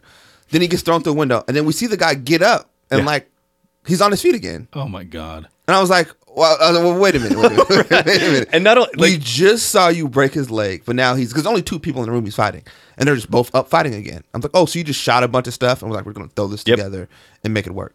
There is a scene, is probably the phrase that gets said a lot when describing this film. Before 'Cause- you tell this, can I just I just want to set the stage for everybody listening. Yeah. I am sitting essentially at the top of a triangle, Yeah. and both John and Tim have turned, and they're almost trying to sell me like a timeshare. Yeah. How bad this is, and Yeah. I am eating all of Yeah. this. Oh, okay, continue. Let me tell you about this timeshare. Yes, Have you been to we Aruba? call it Mile 22, and it's located. There's they keep cutting back to whatever some interview that Mark Wahlberg's character is having. where So he is it a non-linear storytelling approach? Kinda. it tries to be. Not Okay. really. Okay. But it's Yeah. just this verbal diarrhea. Yeah. It's just Right, okay. He's just talking fast and being Mark Wahlberg, and none of it makes any sense. Nope. It's just like, why are we? And it keeps doing that. And then, so there's a big. I'm going to spoil this movie. Yeah, There's a go big for reveal it. at the end that this woman wants revenge for this thing that happened at the beginning of the movie, right? Okay. There's this intelligence group that should find out that this woman is like some Russian whatever. Right. How do they not, like, my thing is like, how would you not know? Yep. Because this whole movie is you guys getting all this intelligence and being like this special ops group, but yet that's like something that you just everyone overlooked this. No one found this. No one said, Yep. hey, she's this thing. They know everything about the interior of the house. Yeah. They know everything about the thing that they are doing in the house. They know like, Nothing about the people in the house. but apparently, yeah, like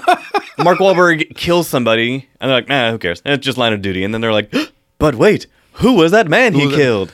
So you're not ID the people in the house? Yeah. You not. There's So a they know, like- scene in this movie where the main guy is like he's just following Mark Wahlberg around. Oh, who teleports everywhere? He's got like a Thanos style like space stone. He's just popping up. Really? Oh yeah. So he's but just always there. at the end of the movie, Mark Wahlberg is leaving some hotel, whatever, some apartment they're in. Right, this big fight they're having with Lauren Cohen. What's her name? From Right. The Walking Dead. Yeah, They're leaving, it's- and the guy's watching. But when they're getting to this airport, he cuts them off in his car. I'm like, how did? Okay, they're speeding away, and not cuts let me clarify this. Not cuts them off like from the side, like gets an on ramp. He is coming at yeah, them he's coming. I'm like, straight down the runway. How? Yeah, How did straight down the runway We towards watch them. him. He comes out of the building and they're speeding away. Then somehow when they get to their destination, that they're driving like a bat out of hell, he somehow beats them there, and he doesn't have a helicopter. They all got cars in these crowded streets. I don't know how this is happening. This is amazing. Yeah, Yeah. and There's a multiple fight sequences that are just dumb. yeah. There's a shootout where Ronda Rousey gets killed. Oh yeah. So Oh, this gosh. is an elite special forces unit. Women's heavyweight champion Yeah. Ronda Rousey. Women's heavyweight champ Ronda Rousey. Yes. That wait, she got it back? She never lost. Yeah, she never lost I it. thought she. Oh, never mind. Nope, not gonna go there. We have to interject wrestling every time we're together. Right. So we get this elite special forces team that has zero chemistry. None. That have been together through all of these missions and whatever. Well, it changes a person. Apparently, no chemistry. We do not care about any of them. We get her arguing with her husband about custody on the phone on FaceTime. right.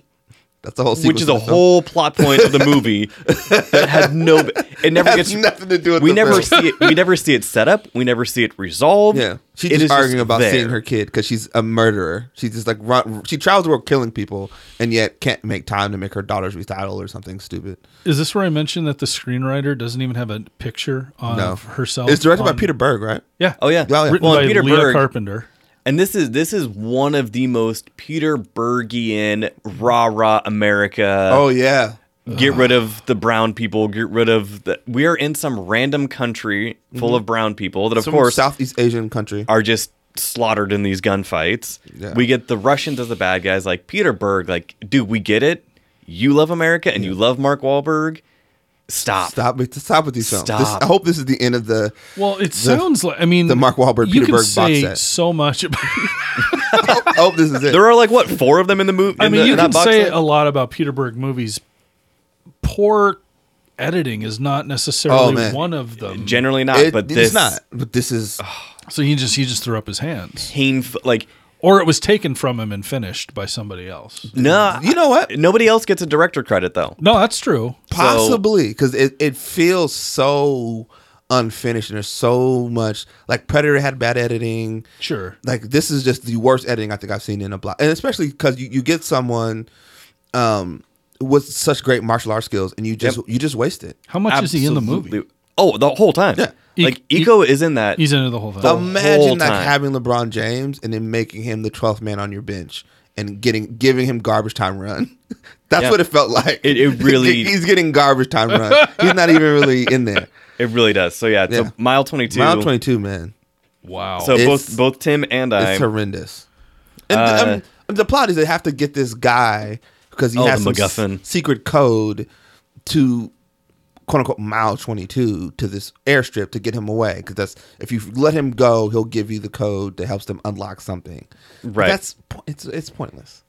That's Yeah. why it's called Mile 22. So dumb. So dumb. I need to see this movie. So Mike, your number 1, your ugliest of the ugly. All right, let me of check my notes here. 2018. Happy Time Murders. That was it. That was number 1 for you. Boom. What the hell is that? Was it the string jizz that got you? What the hell was that movie? Yeah. I'm literally speechless when I watch Happy Time Murders. I don't understand. I get the concept. I get Jim Henson's son, I think. Brian. Wanting to just like take out the idea of Muppets and just go a whole different direction. What the hell is the Happy Time Yeah. Murders? I don't understand what. It's one thing to write that script. You just put that away. You just Yeah. go ahead and put that in the safe.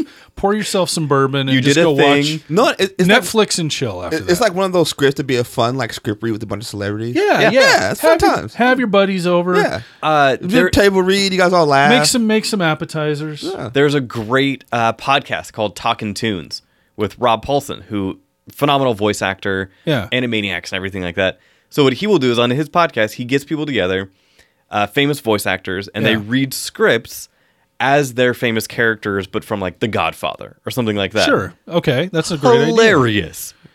This is the type of thing where, yeah, if this was a live show, like on stage, and they were doing a table read, Of this script? it might be funny. No. But this movie just He's like, no, there's no redeeming this. No, script. I'm sorry. I just within 5 minutes, maybe 10, once I got the lay of the land and I understood the coexistence of the puppets and the TV show they were making. the way that they tried to they approach attempt diversity. to make this political. Yeah. Shut up! Yeah. Don't do that. What are you doing? Don't. Puppets have sex too. Okay, Apparently. fair enough. They go to a sex shop. They and also there's yell, funny "I'm sex gonna jokes. go," and then there's Yeah. just I'm gonna go. yeah. It's amazing. You get to see him having sex behind the mirror, and everyone in the other room pretends he's not having sex. Yeah. Yeah. Maya Rudolph is sitting outside the door. I don't understand. And Yeah. I don't understand why Melissa McCarthy, she must have been given a different script. Oh, I thought you were gonna say she must have had a gun to her head. Well, maybe. Is her husband involved? I mean, Yes, he is in yeah, this. I know. So he's just also in Life of the Party, which I think you were going to Almost reference. made my list. Almost made my list too. Yep. What was 'Cause that movie? The daughter was so bad in that movie. that movie. Painful. Too. They had bad. no chemistry. I actually watched that on a plane. Oh, I'm Did you want to sorry. jump out the plane? Mission Impossible I style, like a couldn't- I Halo couldn't- jump? Like, yeah, ah! I couldn't get to the exits. I don't understand. Like, whatever. We've talked ad nauseum about it. The Happy Time Murders Yep. has got way more time on this podcast than it ever deserves. Happy Time It Murders is Agreed. podcast. absolute garbage, and I just What would it take to have you watch it again? nothing. What could I pay you? We'll talk off. Does not want anything. I want to to see you live tweet this movie. I have a question: is Happy Time Murders? Did that ever get a home video release? Not that I saw. Because Oh, I mean, here we are. It's January of 19. I don't remember seeing it I don't show up remember on either. my VOD. At I don't home. either. nope. I don't remember seeing a DVD or Blu-ray. I could be wrong. Interesting. Maybe saw the music in the film. I don't know. They didn't license. Got to Yeah. license all those Henson tunes. pulled the Muppet license. Possibly. Anyway, that is an all-time worst of It's a stinker. worst of the decade. It didn't make my ugly because I thought it looked funny and there were funny moments at the beginning. And I didn't. Oh, really? See, but like Maya Rudolph and I Melissa didn't see McCarthy were funny, They were funny. but and we talked about this on the episode where we reviewed it. They were stepping on each other's toes Yeah. because you could tell the director was like, "Okay, this is where we need to go in this scene. Just go for it." Yeah. And so in that scene, they basically are improv, but they're stepping on each other's toes. Ugh. See, even in horror, and there are a number of bad Melissa McCarthy movies. Yes. She is still extremely talented at like quick-witted one-liners, Yeah. improv, thinking Physical on her comedy, feet, she is physical- solid. It didn't work here. No. At all. Yep. She even saves a couple of scenes in Life of the Party that are terrible, but she says one thing or she reacts a certain way, Mm-hmm. and she like gets us out of that scene with a little bit of grace. What was the But, worst scene for you in Happy Time Murders? What was the scene where you're like, I'm ready to walk out of here? So the one that comes to mind first would be the is it the fireman? What help me? The lactating cow. Oh yeah, with the octopus. The octopus essentially cow. masturbating the lactating cow, and then that is somehow sexually gratifying to the puppets that want to see it. Yep. Yeah. In the background. And this is not a main shot. This is in the background, but people are made to focus on it. Right. Yeah. Despite the fact that the script is attempting, and it's not even a throwaway scene in the context of the story, they're actually trying to move the story exposition along with happening, yeah. exposition. Yeah. But that's going on in the background. Yep. So it renders everything that's happening, if you even cared at all, it's rendering the entire story obsolete. Yeah. Yep. Totally agree. Love that movie. Nice. So I know- that was when's your birthday? When's my birthday? Yeah. you might be getting a DVD. You of might that. get a if special they made it. deluxe director's cut. 3 hours of Happy Time Murders. My birthday happens sometime in this calendar year. Blu-ray, Ultra HD, DVD, 4K. digital copy. 4K Happy Time Murders. Yeah, oh yeah. Comes with a Oh. poster, maybe a signed one. Oh, that's nice. Wow. Free puppet. Yeah, maybe Yeah. like A fragment of fabric from the puppets. oh, and a comic that explains what happened before that. that would Oh, be of course, helpful. yeah. That would Yeah. be helpful. I got you. Wow. The gift set. Yeah, the gold gifts. So, oh gosh. Yeah, so that was a whole list of movies. Was there anything that did make your ugly? That almost made your ugly Yes. list? I wrote down an alternate. Life of the Party. After the party was Life- awesome. Life of It's the Party. pretty terrible. Suspiria. I Oh. hated Suspiria. Never watched it. I haven't watched it either. It is a I have movie to that admit, I cannot recommend to anybody. Suspiria is the one blind spot that I have in that whole Seattle Film Critics Society Awards experience. yeah. I never watched it. I know there are certain people who love it. I hated Suspiria, so that almost made my list. Okay. But yeah, Didn't almost make my I mean, I list could for have ugly. easily For put bad. the 30 minutes of Gotti that I sat through. You sat Oof. through that? that is 30 No, I minutes sat more through than 30 minutes of 30 it. minutes more than I gave it. There's also a really awful Didn't E movie. from Entourage direct that? Yeah. Yeah. Also, for those that like This Is Us. Oh, have that you g- stupid movie Have that you guy guys sat did. through Life Itself? No, everyone hates that movie. Oh, I did. That movie is I saw the that at the most screening. just disgustingly manipulative. Saccharine, emotionally manipulative. Yeah, I could have So easily not put good. Life Itself on the list. I too. thought about that. but I don't think anyone saw it. yeah. It tanked Yeah, no. hard at Yeah. the box office to the point where I wonder if that guy's going to get another opportunity to make a movie anytime That bad? soon. He will, because it was such a small, even though it had big people in it, Oscar Isaacs, Antonio Banderas. it was still small enough where people would just forget about it. And the fact that This Is Us is still good. I mean, it can waver, but it's a consistently decent to good television He'll program. get another look. He'll get another chance. Yeah. Yeah. Yikes. Crazy. Okay. So that was our goodest of the good, the baddest of the bad, the ugliest of the ugly on this extra full-length year-end spectacular episode. Tim, where can people find you? Peoplescriticblog.com, People's Critic on Twitter. Not a whole lot coming up. Chilling. It's January. It's January. Slow start to the Slow year. start. Yeah. Nice. And Mike, where can people find you on the interwebs, and do you have anything coming up? Gosh. Should I See It is the website. Should I see .it, and then I'm at Should I See It on Twitter. Just reviews. Just trying to get the machine cranked back up again for another year. And I was recently added to Rotten Tomatoes, so I'll start Congratulations. That is content awesome. there. And just taking the widgets as they come down the line. Good times. Sounds good. Upcoming projects for the About to Review podcast. So next week's episode, we'll have a review for Project Blue Book, a new History Channel TV show about the real Project Blue Book, the Navy investigation where they went after UFOs. So I remember you mentioned this. I was able to see the first episode of that like 2 months ago. Good. But I have been embargoed from talking about it until next week. Fantastic. So that will be on next week's episode. And I think next week I will also do another kind of 2018 wrap-up of some of the films that I saw during our awards season that I did not get a chance to review when they were coming out. So Cold War, If Beale Street Could Talk, Vice. So I would just kind of do a rundown of kind of some quick reviews for those films. It's awesome. So that wraps it up for this week's episode. Welcome to the new year. Happy New Year, everybody. Dear listeners. Happy New Year. Go Hawks. Yeah, go Hawks.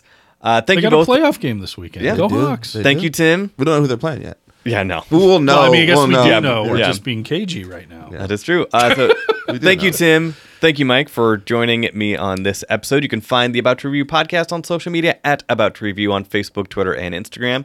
YouTube.com/About to Review. AboutToReview.com has full links to these show notes and guests. If you want to support the show, you can do that by giving a couple dollars via directly PayPal or Amazon wishlist. It is all right there on the website. Yeah. So January, a little bit slow. We will see, but Glass is definitely right around the corner. In Panic So- Room, I really want to see that. Oh yeah, so that actually comes out this weekend. I need to Is it actually this weekend? pay money for that. It is it's the first weekend Yeah, of the year. first weekend of January. Yeah, I gotta pay money to see that. So so there we go. So thank you for listening. Thank you for supporting the show in the 2018 year. Welcome to 2019, and we will see you next time. Let's all go to the lobby. Let's all go to the lobby. Let's all go to the lobby to get ourselves a treat.